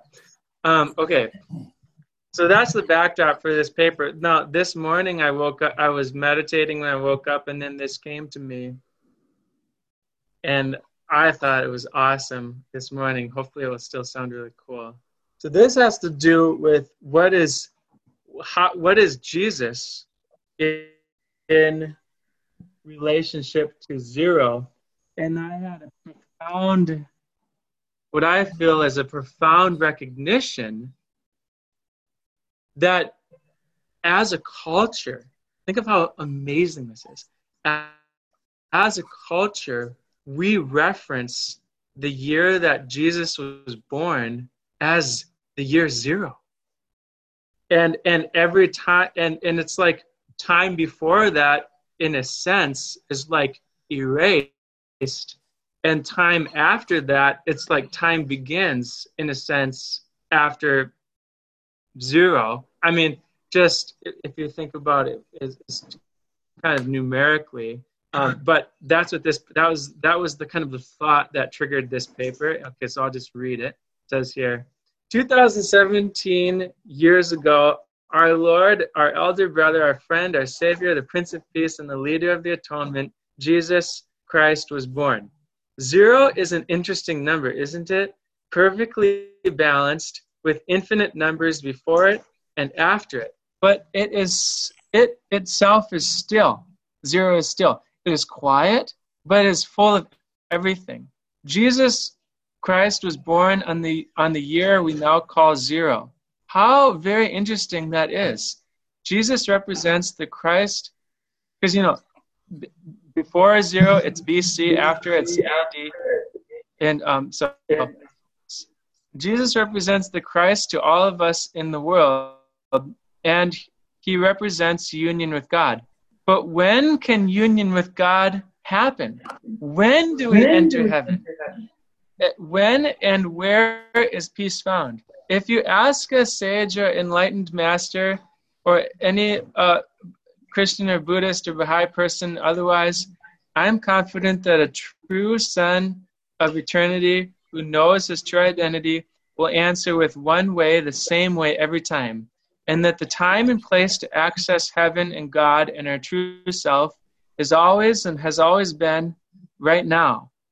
How absolutely amazing that Jesus, who represents our reunion with God, was born on that year as the whole earth we have decided to name zero. Zero has, as you can see from yesterday's revelation on zero, holds all time and is originally heaven and eternity itself. Zero is the perfect balance without opposite. Zero is the present moment. Zero is the instant of time, which is timeless. Zero is the gate and the door and the path. Measurement approaches zero, but it cannot be truly touched except by an observer perfectly still, perfectly present, in absolute perfect stillness and presence. That was a reference to the thought that you can't actually measure with technology a perfect instant because it's too short a time. You can only get closer and closer to a single instant. But I believe our true self, through meditation and prayer, can observe an instant, and that instant is getting that present is literally the doorway to eternity. Time comes to a dead stop, a complete halt, and a total pause at that moment.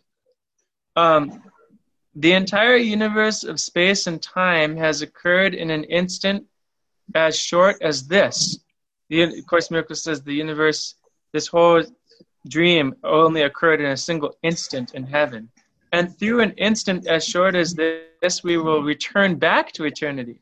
How amazing it is that Jesus Christ was born on a day which we now call zero. And all time before him and all time after him has a name and number, but he himself, as the birth of zero into this world, actually represents the birth of timelessness into this world. When he was born, all time in our collective past was literally erased. And that's kind of a reference to the thought of Jesus really taught that he fulfilled the Old Testament, he fulfilled the old law, But what was the old law was about sin, and what is the New Testament was about the sin has wiped clean. And so it's very cool to me to reflect that. Not only does it say that with language in the Bible, but it also says that with numbers in the way that we keep track of time. Because before him, there's nothing before him, because we measure him as the year 0, and then everything after him as like a new beginning. So it's kind of metaphorical in that way as well. The birth of Jesus represents the birth of present moment awareness, a stage in humanity's psyche when we're capable as a whole of looking into the now and going through that now into eternity. I'm like 2/3 of the way through this paper now. Jesus Christ was born on what we now would refer to as the year and time 0. After 365 days, he would be living in the first year of life. You see, whatever happened before him, he has undone. And every moment he walked the earth, he resonated timelessness from the depth of his prayerful mind and heart. And the miracles expressed thereby truly are expressions of eternity. Now, as the bringer of timelessness at the moment of his birth, represented by 0, and as the bringer of forgiveness at the moment of his birth, mathematically represented by all time before him, literally being less than 0, he is the expression of wiping the slate clean, clearing our past, the forgiveness of sin. He has touched us with the very finger of God.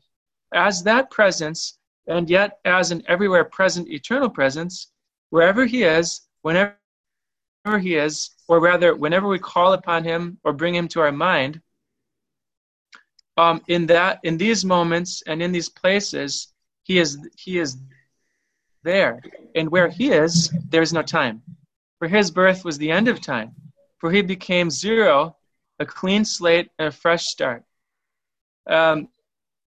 So then, I'll just summarize the rest of that paragraph. I was thinking, as an extension of this revelation, that whenever we remember Jesus, wherever we are, when we bring his presence into our mind, like I'm saying, it cleans away time and space. And it says in the Course in Miracles, in time we've all sinned, but time is an illusion. In eternity, through the present moment, we're perfectly innocent, because this universe has never occurred in heaven. It's only occurred outside of heaven in this illusion of time that we're experiencing through the ego.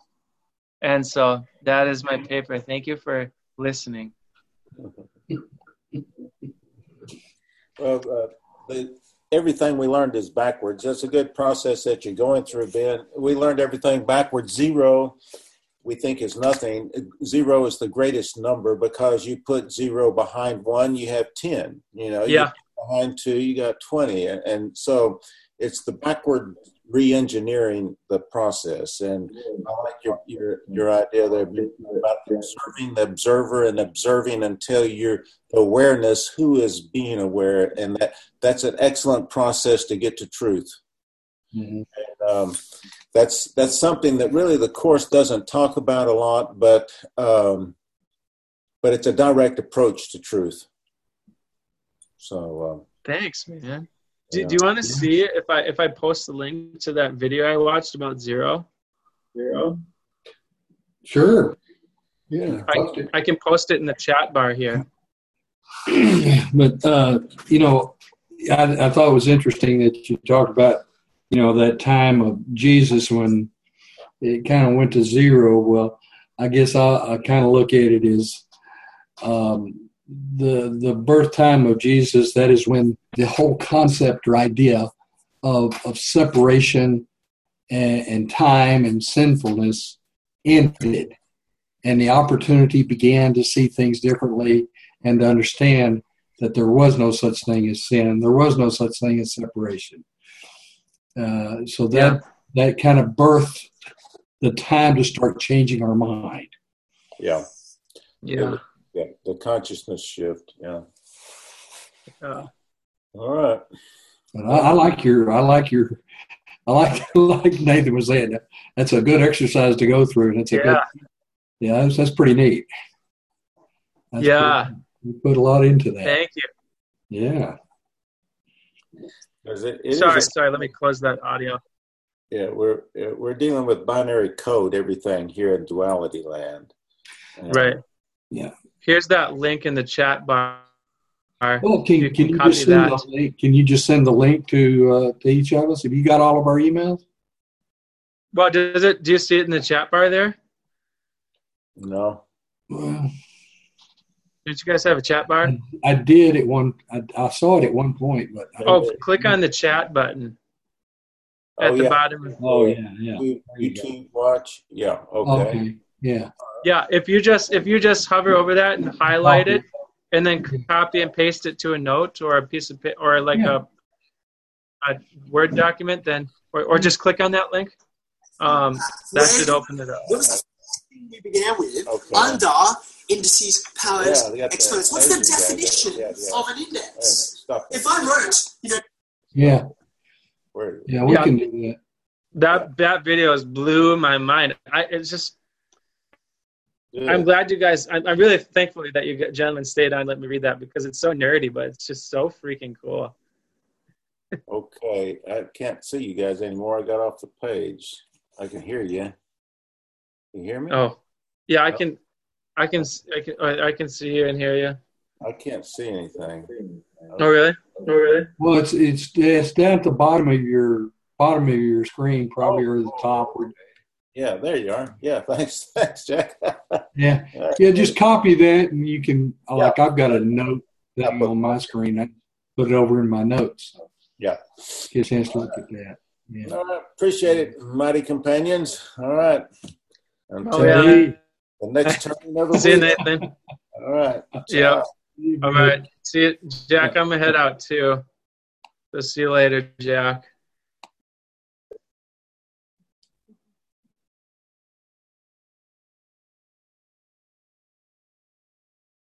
With the Lucky Land Slots, you can get lucky just about anywhere.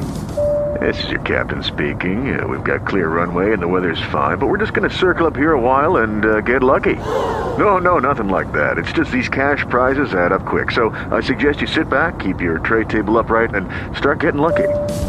Play for free at LuckyLandSlots.com. Are you feeling lucky? No purchase necessary. Void where prohibited by law. 18+ terms and conditions apply. See website for details.